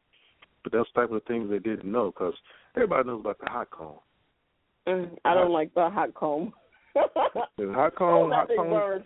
Yeah, you used to put the hot comb on the stove and you turn the stove on, and then when it gets real hot, then you go rub through your hair. Oh yeah. And then they steam. Oh. And they steam, but they make your hair long. That steam hurt. Oh yeah, steam hurts. So now it's upgraded now to the point where you can plug in the wall and it automatically burns, and then they just do it like that. It's the same thing, you know what I'm saying? It's just somebody made money off of it. But yeah, it's just I don't know how they work with tools back then, because those things are really hot. Those hot combs and those curl liners that were just the ones you put on the stove. Those things are really heavy. Yeah, see, you know, and right now, to go back to the movie Empire and all the stuff that's going on right now, and Menace and all the Snoop doing. See, those are good. They're okay. They're entertaining. But those are played out right now. I'm serious. Those movies are played out. People watch them because the people want that dumbed down. Everybody wants that, because the stuff is dumbed down. Like I listen to some shit I don't be listening. You know, I shouldn't be listening to, but the shit feels good because it's popping, it's cracking, it feels good. But they ain't saying shit. Man, the beat's hot, so I listen to it. But the thing is, though, people watch it on TV because it's entertaining and there's nothing else on TV. But what's going on right now is more of these documentaries that are coming out, because those are eye-opening. The more they dump down you on this television, these documentaries, when you see them, they hit you in the head. You're like, damn, hold up, I didn't know that. And that's what's happening right now. So, you know, the Empire and all that kind of stuff and all these other movies they coming out, but they're not really slamming as hard they're slamming hard in the pocketbook, but they're not slamming hard to be they're not going to be really impactful that long once the time. You got a certain amount of people on the reality shows that's going acting like this here, like Love and Hip Hop, but they're going to burn out. Trust me, they're going to burn out. They'll get to a point to where somebody's going to hit them in the head with some real shit, and they're going to stop fucking with it. Bow Wow probably got hit in the head with some real shit. He probably thinking like, you know what, I don't want to do this shit. I don't like this shit. Because he probably stepping his game up. Slowly but surely, kept him waking up a lot. I mean, seriously. And, Nails, I got a question for you, man. Come on. So I want to ask you, and I want to ask Pop Rocks over here. I want to ask him about, are y'all familiar with Dame Dash? Is Juan still on here? I heard about him doing that whole Instagram thing and talking about his baby mama and talking about that she's a scum. He's just thirsty. He just wants some attention. Well, let me say this about my man Dame though. Let me say that. Okay, he was on the Breakfast Club, and if you ever get a chance, man, you guys get a chance, go on YouTube and type in Dame Dash, the Breakfast Club, and what I kind of realized about Dame Dash, and I respect the guy, man. I respect him a lot. I'm serious, I do. I really respect him a lot because I like what he was saying. But the way he came off, talking about about being a boss and answering to this and trying to own, about ownership and things like that, it really inspired me, really big time. I was already on that path. Me and Nels, we all on that path already, kind of thinking that. But I'm gonna tell you this right now. I saw that on a Saturday. I watched it, and I watched it again on a Sunday. And I had to work on a Monday. But I didn't go to work Monday or Tuesday. That's all because of Dame Dash. That's how he affected me so much on that. I was thinking like he is absolutely right, man, because what he was talking about was, you know, about ownership, about you can go to work, but who wants to walk around calling somebody a boss? He was saying, you know, that's kind of corny for a guy to sit there and tell me, oh, it's my boss. Guys don't do that. He was saying men don't do that. He was talking about men don't really brag about, you know how some dudes be bragging about their jobs, so I work this, I do this, I work for this. That's kind of weak if you think about it. That's really, really weak for somebody to be bragging about their job. Oh, I got a job at Boeing. Oh, I work at UPS. Oh, I work at FedEx. Oh, yeah, I work at here. You look at those guys, you got to think, man, you're so proud to work for somebody else. You're so proud. You put so much passion into it. Yeah, I work for UPS, man. Yeah, I work over at the hospital, man. Yeah, I work for 7-Eleven. But have you ever thought about? But have you ever thought about a dude bragging about his own shit? Yo, I work for my own self, man. I own this. I own my own business. I own this. Because people need to understand, man, that it's okay. According to Dame Dash, it ain't okay. But for me, I think it's okay to have a job, but I don't want to be boastful about it. I don't want to be boastful about it, because after a while you be so excited to have it, because later on, about a year or so, you ain't gonna be speaking very loudly at the job, because that job can give you a goddamn nerve. No, you're gonna be like, oh, I don't like my boss. My boss is a jerk. My boss is an asshole. Right. So in other words, from what I got from that is that you can work that job, but at the same time, try to flip that money, man, and try to invest that money into yourself. And when you're not in yourself, as such as some shoes or some jeans or some shorts, T-shirt, none of that. I mean, those are things you got to have. I guess you would have those already. Well, you mean like invest, like basically taking care of yourself, like taking care of yourself, like health-wise as well too. You know, a lot of people don't like to put their money into stuff like that. Well, what I'm saying is investing into some type of ownership, some type of business, some type of other way of making money for yourself. Because you got to create. Because think about it. If you was on, like, say for instance, if my job was to call me up and say, no, fuck you, you fired. I don't want your black ass here no more. You know what I say? Good, motherfucker, thank you. Because you know why? Because I already started on some other shit that I got going on.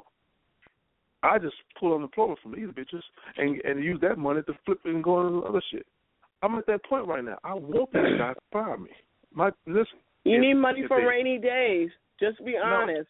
You need money for rainy days.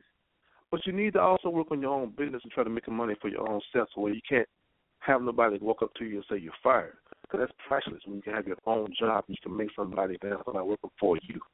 Because when you get to the point when you have your own business and you get to the point where you incorporate your business and you get to the point where you got your ducks in a row, go through all the stress that goes through it, and stay consistent and get to that point to where you got to get things going and you start to make money for yourself, believe me, the reward is more better than any other job, because you can work 20 years in the damn job and still be unsatisfied, never get nothing worth in that time, because you can be able to have your own business and within 5 years you could probably reap the benefits 10 times more than you can from a job for being there 10 or 20 years.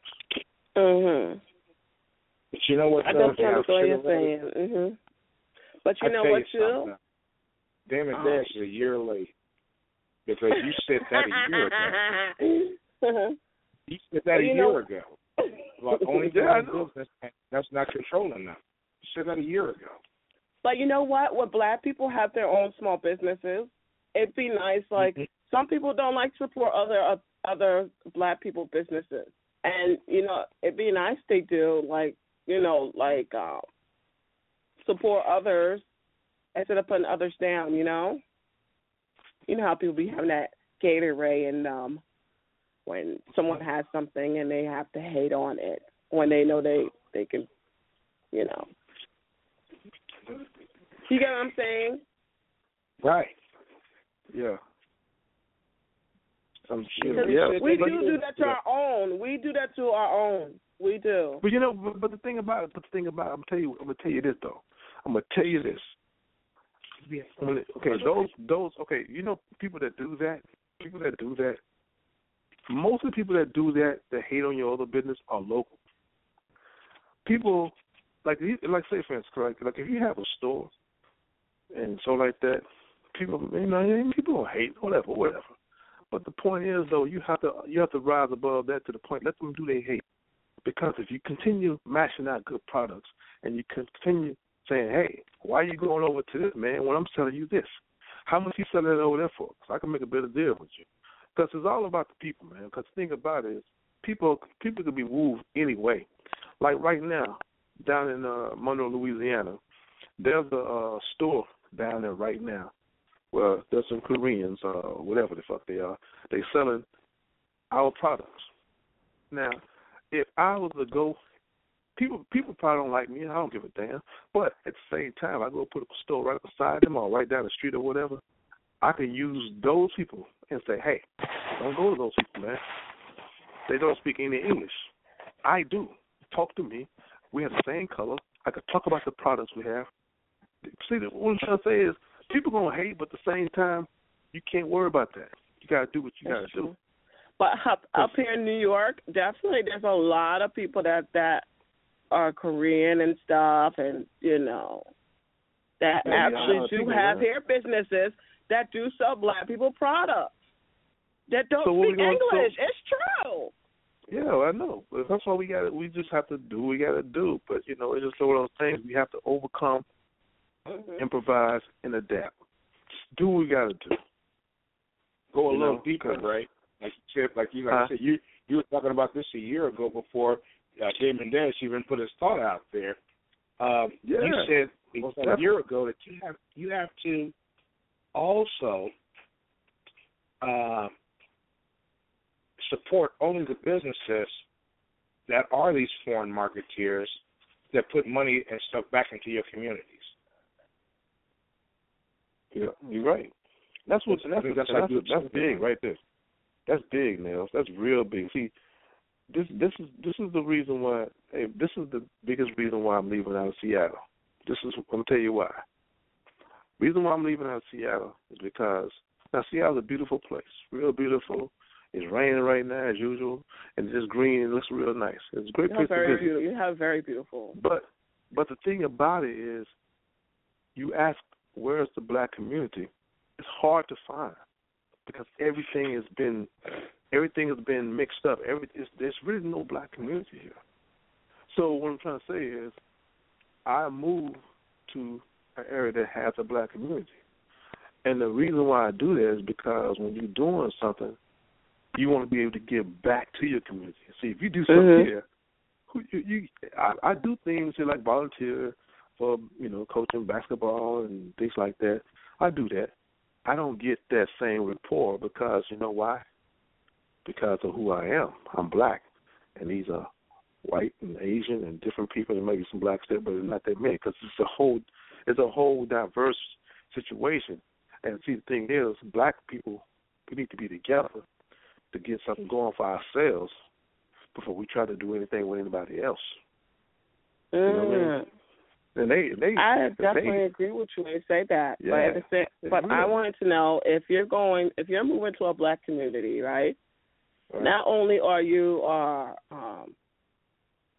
and you want to open up your own business, I mean that you have to get to know that community and giving back to that community as well as you could do like you said, charity or whatever type of work. And also you could create jobs for black people. Because there are towns that do have black people that do not really get jobs like that. You have to go outside of your town to get a job. Right. You're right. My whole thing is doing for my community back in Monroe, Louisiana, and the same community I'm going to move to. My whole thing is thinking about black only. I mean, white people, Asian, whatever, they can work for us. They just can't. They can't own nothing. You know what I'm saying? It's like the tribe. The Indian tribe. You can work, but it's black preference first. You know what I mean? You know what I'm saying? And that's real. That's what we see everybody. So when we're scared to do that. We're scared to say that because we feel like, oh, we're scared about. We want to see the one thing about black people. We want to try to help everybody. We want to get diverse, the civil rights for everybody. But the natives ain't thinking about natives. They ain't thinking about that. The motherfuckers say, hey, this is our casino. We own it. If you want to work for us, well, our natives preference first. We hire them first, and if you can get anything else, you come along. That's what happens. That's the same thing we got to do. And definitely for I could definitely say for 2015, I could say that there's people out there that have professional jobs, went to college, but those ones that had a professional job that are not black, they sometimes can't even spell words correctly. And I'll be wondering, how do they get the job? Because they get the job because, A, they have the education, and B, because of their color. They don't. You know what it is? They don't. You're talking about the Koreans. You're talking about when they get the jobs. No, I'm saying like in general, like say like Sugar Ray, say like you want to let's say how can I say this? Say like you was going to be working for a law firm, right? And say like you want to be on top, like make money like the boss is making his wage. Well, you ain't going to start out like that because you maybe you have the education, but they might look at the profession and say, well, he's white like me. I'm gonna make sure he gets the same pay as me, while you be waiting for 10 years to get what he got. Yeah. And that happens a lot. You know, and I be wondering sometimes, how do some people get these jobs? And that they don't know how to do customer service. They don't know how to work well with people, but they got the job and they got the pay. That bugs me out sometimes. It really does. Yeah, it do. Yeah, it's crazy. Pigmentation rule. They go by the pigmentation rule. It's crazy. It definitely is. It definitely is. And but I'm not saying that it happens. I'm not saying that it happens every day, but I just be wondering that. I'm like, how this person get this, and their education level is not that great, but they got the high pay. But you know what, though? I'm gonna say this to you, man. I'm gonna say this to you, baby. One thing about I come to realize, and I'm still adjusting. I'm still trying to get off the grid, because there's a lot of shit that gets in my way. But what I'm trying to say is, man, it's like we have a lot of opportunity. When I'm saying, I mean, we have a small window. We have a small window, but creative thought ideas on what to do as business wise for ourselves. We have a lot.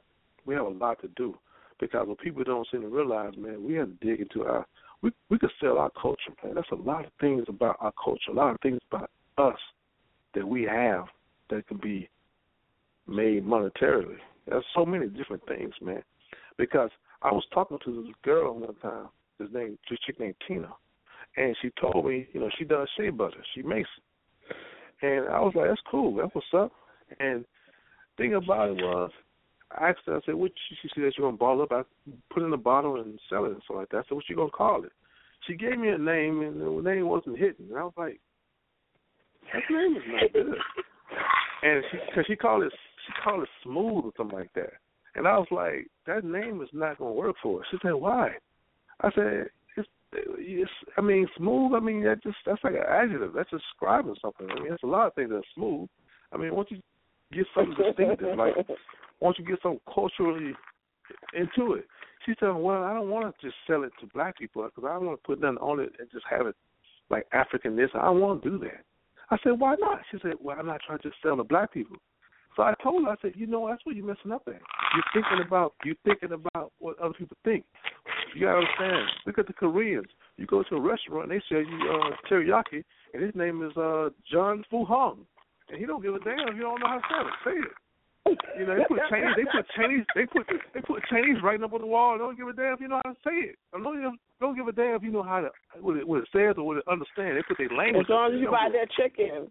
You buy their shit. That's what they care. So that's what I'm saying. Yeah. So why can't we do that? Why are we so bothered up to the point where we're scared to say, I don't want to put African. Well, fuck it. Put African Zulu on that shit, man. Sell it. You know, sell it. Who gives a damn? Okay. That's, you know what I'm saying?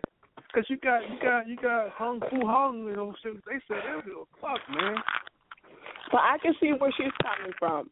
She doesn't want it to be a label as African American Democrat because she feels that she's going to be exclusive for it not to be for everybody else. But it is and for that everybody other else. people. But Pop Rocks, let me tell you this. Listen, see, okay, let me ask you a question. I don't give a damn. I'm not going to dumb it down and make it feel where somebody call my shit smooth just to make some white person happy. Hell no. Mm-hmm. My shit's African Zulu. If you don't like it, you know what it does. It cleans your ass. It does well for you. You get this, it will do well. Smooth, that's just so weak. Now, that's the same thing about the chicken teriyaki dinner. I don't want no smooth teriyaki. I want some Hung Fu rice. Hung Fu rice seems a little more attractive. That shit has a country behind it. I'm going to eat that shit. You know what I mean? Mhm. That's what I'm saying. And that's what the you have to make it interesting. You know, you can't just be all, well, I'm gonna make it real nice, make it real smooth, and put it in a nice innocent little bottle. Man, that shit will sit there and collect dust. Get some real shit up there. African Zulu. African Zulu with a lot of information on it, a lot of different directions and shit. People look at that shit like, damn, this African Zulu shit might get this rash off, Tommy, this might get the rash off your forehead. That's what shit that for real. I mean, if you think about it, if it's Chinese food, Chinese people say it's from us, this is what we make. And basically you're saying, well, if this is African food, but you're trying to sell it to the white people, so you have to call it something different than African food, then you're basically not going to get anywhere, are you?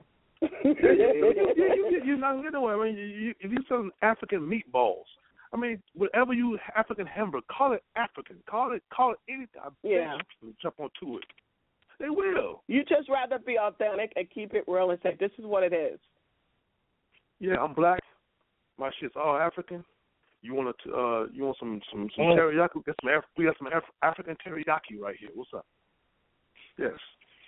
I mean, that's the Koreans, some Asians. They don't give a damn. Every time I'll take this out. This conversation, whenever y'all driving out and about and you see a Korean teriyaki shop or some Chinese shit, whatever they sell the food, think about this conversation. Look at all that shit they got in there. They don't give a damn about America. They making their culture. We speaking English. We speaking English. Yeah, we speaking English. But outside the restaurant, they don't have no English word at all until you go inside and look at that. They break the word down to chicken teriyaki, this and that. They break it down to you inside. But outside, shit, they call that shit whatever they want to call it. Okay, so they just keeping it real. They're just saying, this is my culture, and if you don't like it, go next door. We're proud of who we are. And you're saying that, for African Americans, they need to just go and stand up and say, this is my product. We need to. I believe in it. We need to represent. We have an identity culture. crisis. Yeah, we need to. Yeah, culture. People buy culture. People buy culture. They buy anything that has a country behind it. Mexicans represent the culture by having their Mexican food, their Mexican restaurants, and everything is in Spanish. If it has a country behind it, and they don't change anything. Mhm. That's exactly right. Anything that has a country behind it, man. I'm telling you right now, that works. Yep, that works real. They say, oh, we're going to get some Mexican food. Oh, we're going to get some Asian food.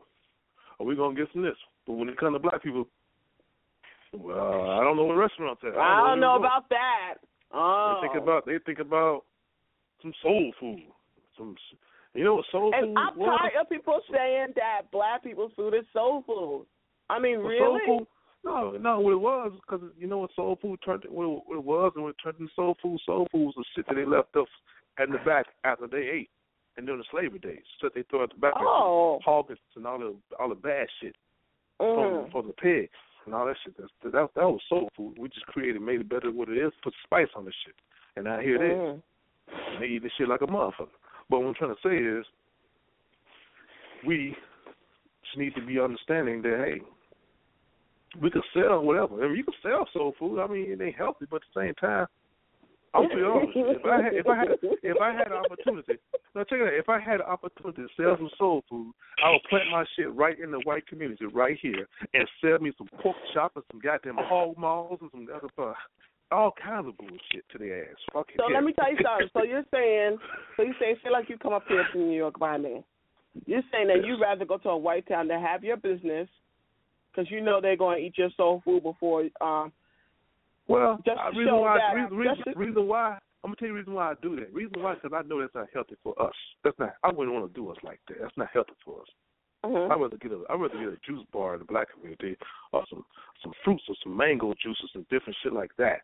But the thing I'm trying to say is, I go in the white community and serve a goddamn pork chop Big Mac to their ass. Here you go. How we doing, sir? Your little Bobby and all the motherfuckers will get one.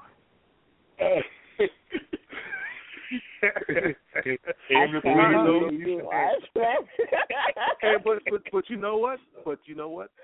They will eat it. They will be there.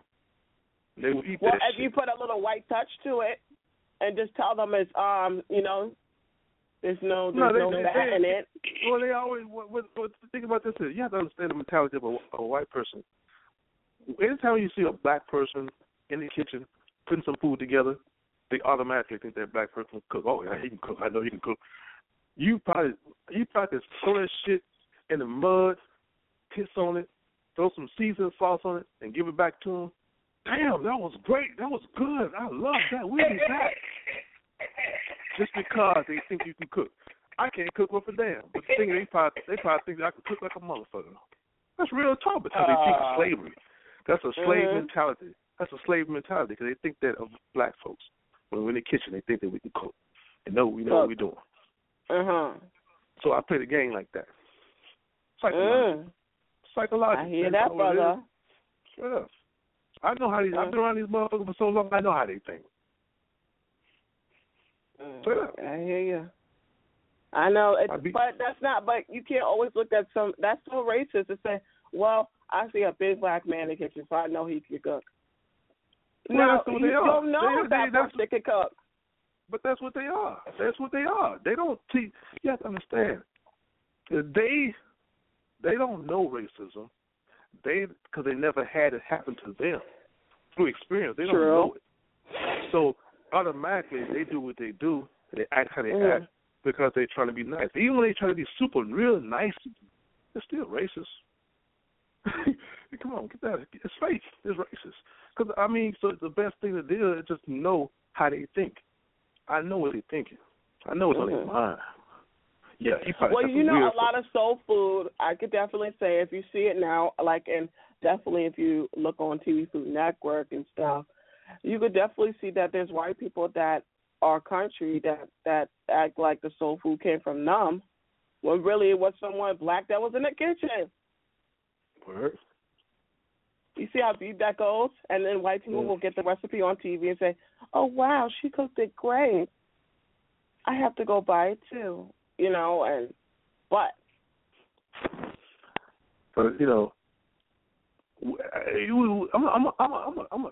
I'm not gonna tone it down. I'm gonna kind of jump subjects because I know me keep slamming on their ass like this here. These motherfuckers gonna probably shut our show down. They're gonna come calling. They're gonna cut this phone off. Get this motherfucker off the radio right now. Man, you know what? I was back home. I was tell some real shit, man. I was back home talking to my grandmother on my dad's side. And we were talking, man, and she told me some stuff. She told me some real heavy stuff, man. She talked about on how when she was coming up, how she used to do stuff for white folks, for their kids, taking care of their little brats and shit, and all that kind of stuff like that. She told me a lot, man. I mean, and the thing about it, man, I listened to my dad's older brother, and the thing about it, man, if you ever get a chance, man, and I tell my brothers on a regular basis, and I record her conversation. The conversation there, I email it to you, man. It's something you listen to, man. And my grandma, man, first thing out of her mouth was, now she in the 80s, man, the first thing out of her mouth was, is that, I don't like no white folks. That's the first thing she said. And she went in, man. I mean, she went in. And she kept talking about how they got everything. She said they are so insecure. They want to own everything. You got to get licensed to fish. She said, even though they got licensed to fish, it still don't make no damn sense. I can't even walk down the street and put my pole in there to get some kind of fish. Because if I get a certain type of fish, like if you get a bass or a certain type of fish, so that you got to throw it back in because you can't, because you'll get your license took, or you'll get your boat took, and all that type of shit. Just because of fish. So what I'm trying to say, if you really think about how fucked up that is, man. I mean, you could be starving like a motherfucker, and you got a whole goddamn fish, bass fish in your backyard swimming, but you can't get them. It's illegal. No, it's true. It has to be a certain type. It has to be a certain size for you to keep it. Yeah, you gotta have a license, man. Isn't it really you gotta have a license, up, man? Now, I'm gonna ask you this question. Do you remember there was a point in time in life, and she brought this up to me also. There was a point in time, and I remember, there was no such thing as bottled water.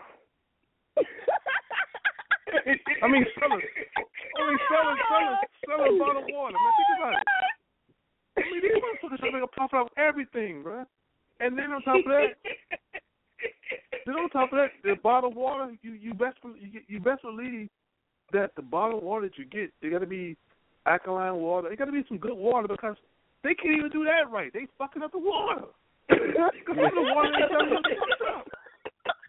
So when they giving all these people these props and they saying these are great guys and they're going to study and they getting all this good sense of learning and they learn all this stuff like that, but they can't figure simple shit like that out, bro. How you know it's not water from the faucet and they just making everybody pay $1 for the water. You ain't lying, because I got one machines and I swear it came out of a well, man. Sometimes that water be tasting foul as hell. Man. But but like your grandma said, your grandma is so right about it. It's the insecurity. They like to own things just because they just want it. And she's right. Hey, man, I'm going to tell you, man, my grandmother, man, I can't wait to go back down and meet her, talk to her again, man. She said some shit to me, man, that made me fucking think like a motherfucker, man. She talking about, she said, these white folks are just ridiculous. She said they're ridiculous. They just don't. And I know where, from her, I know all that shit comes from where it's in me. It comes through my dad and all that and her mom. And I see that in me, man. Everything that's going on in them, and I hear is in me. That's why I act out and I say what I say as far as when it comes to them. I don't disrespect, but I have to be honest with them. Because the thing about it, if I don't be honest, that shit going to backfire on me to the point where they're going to start disrespecting me. So I have to let these motherfuckers know, like, hey, like, I go to my job, man. I go to my job, bro, and this dude named Coach Nick, he's a nice man, he's a heavy set, that I work with and shit, he's all right. But the thing about it is the way he see things, the way I see things in security, he see things differently. Everybody in him, especially darker brothers and sisters, they are like criminal. He make a double take at him. But for me, it's no big thing. I'm giving a pound. Like, what's up? For me, I see a whole bunch of them and I'm tripping. Because I'm thinking about which one of these motherfuckers will come in here and shoot up all this goddamn shit here. So I speak to all of them. How you doing, buddy? How you doing, James? How you doing, Tommy? You doing all right? Dude, nice shoes, nice jacket. Because if I become an asshole to those guys, they'll come back and shoot the school up. It's real talk.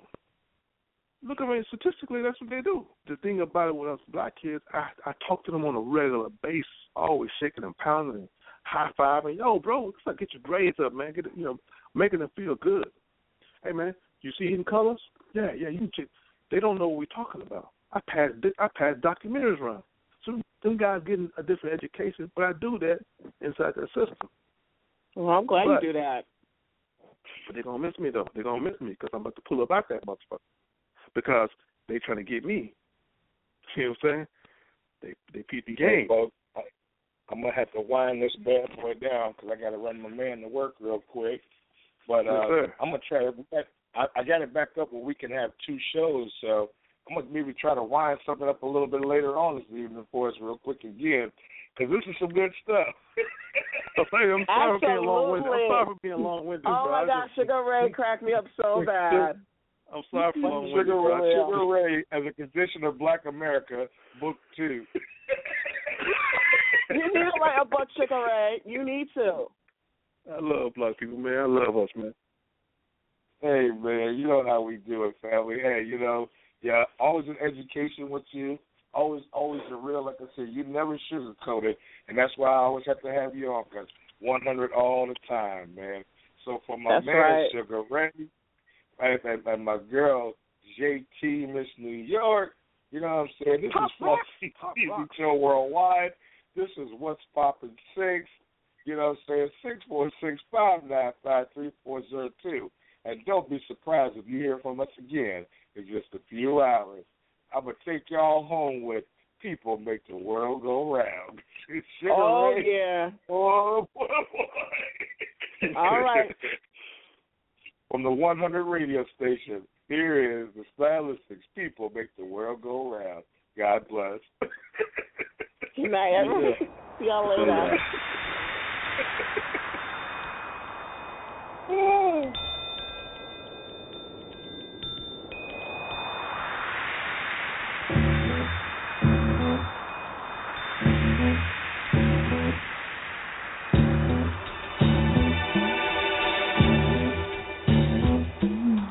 Trashman didn't get much rest today.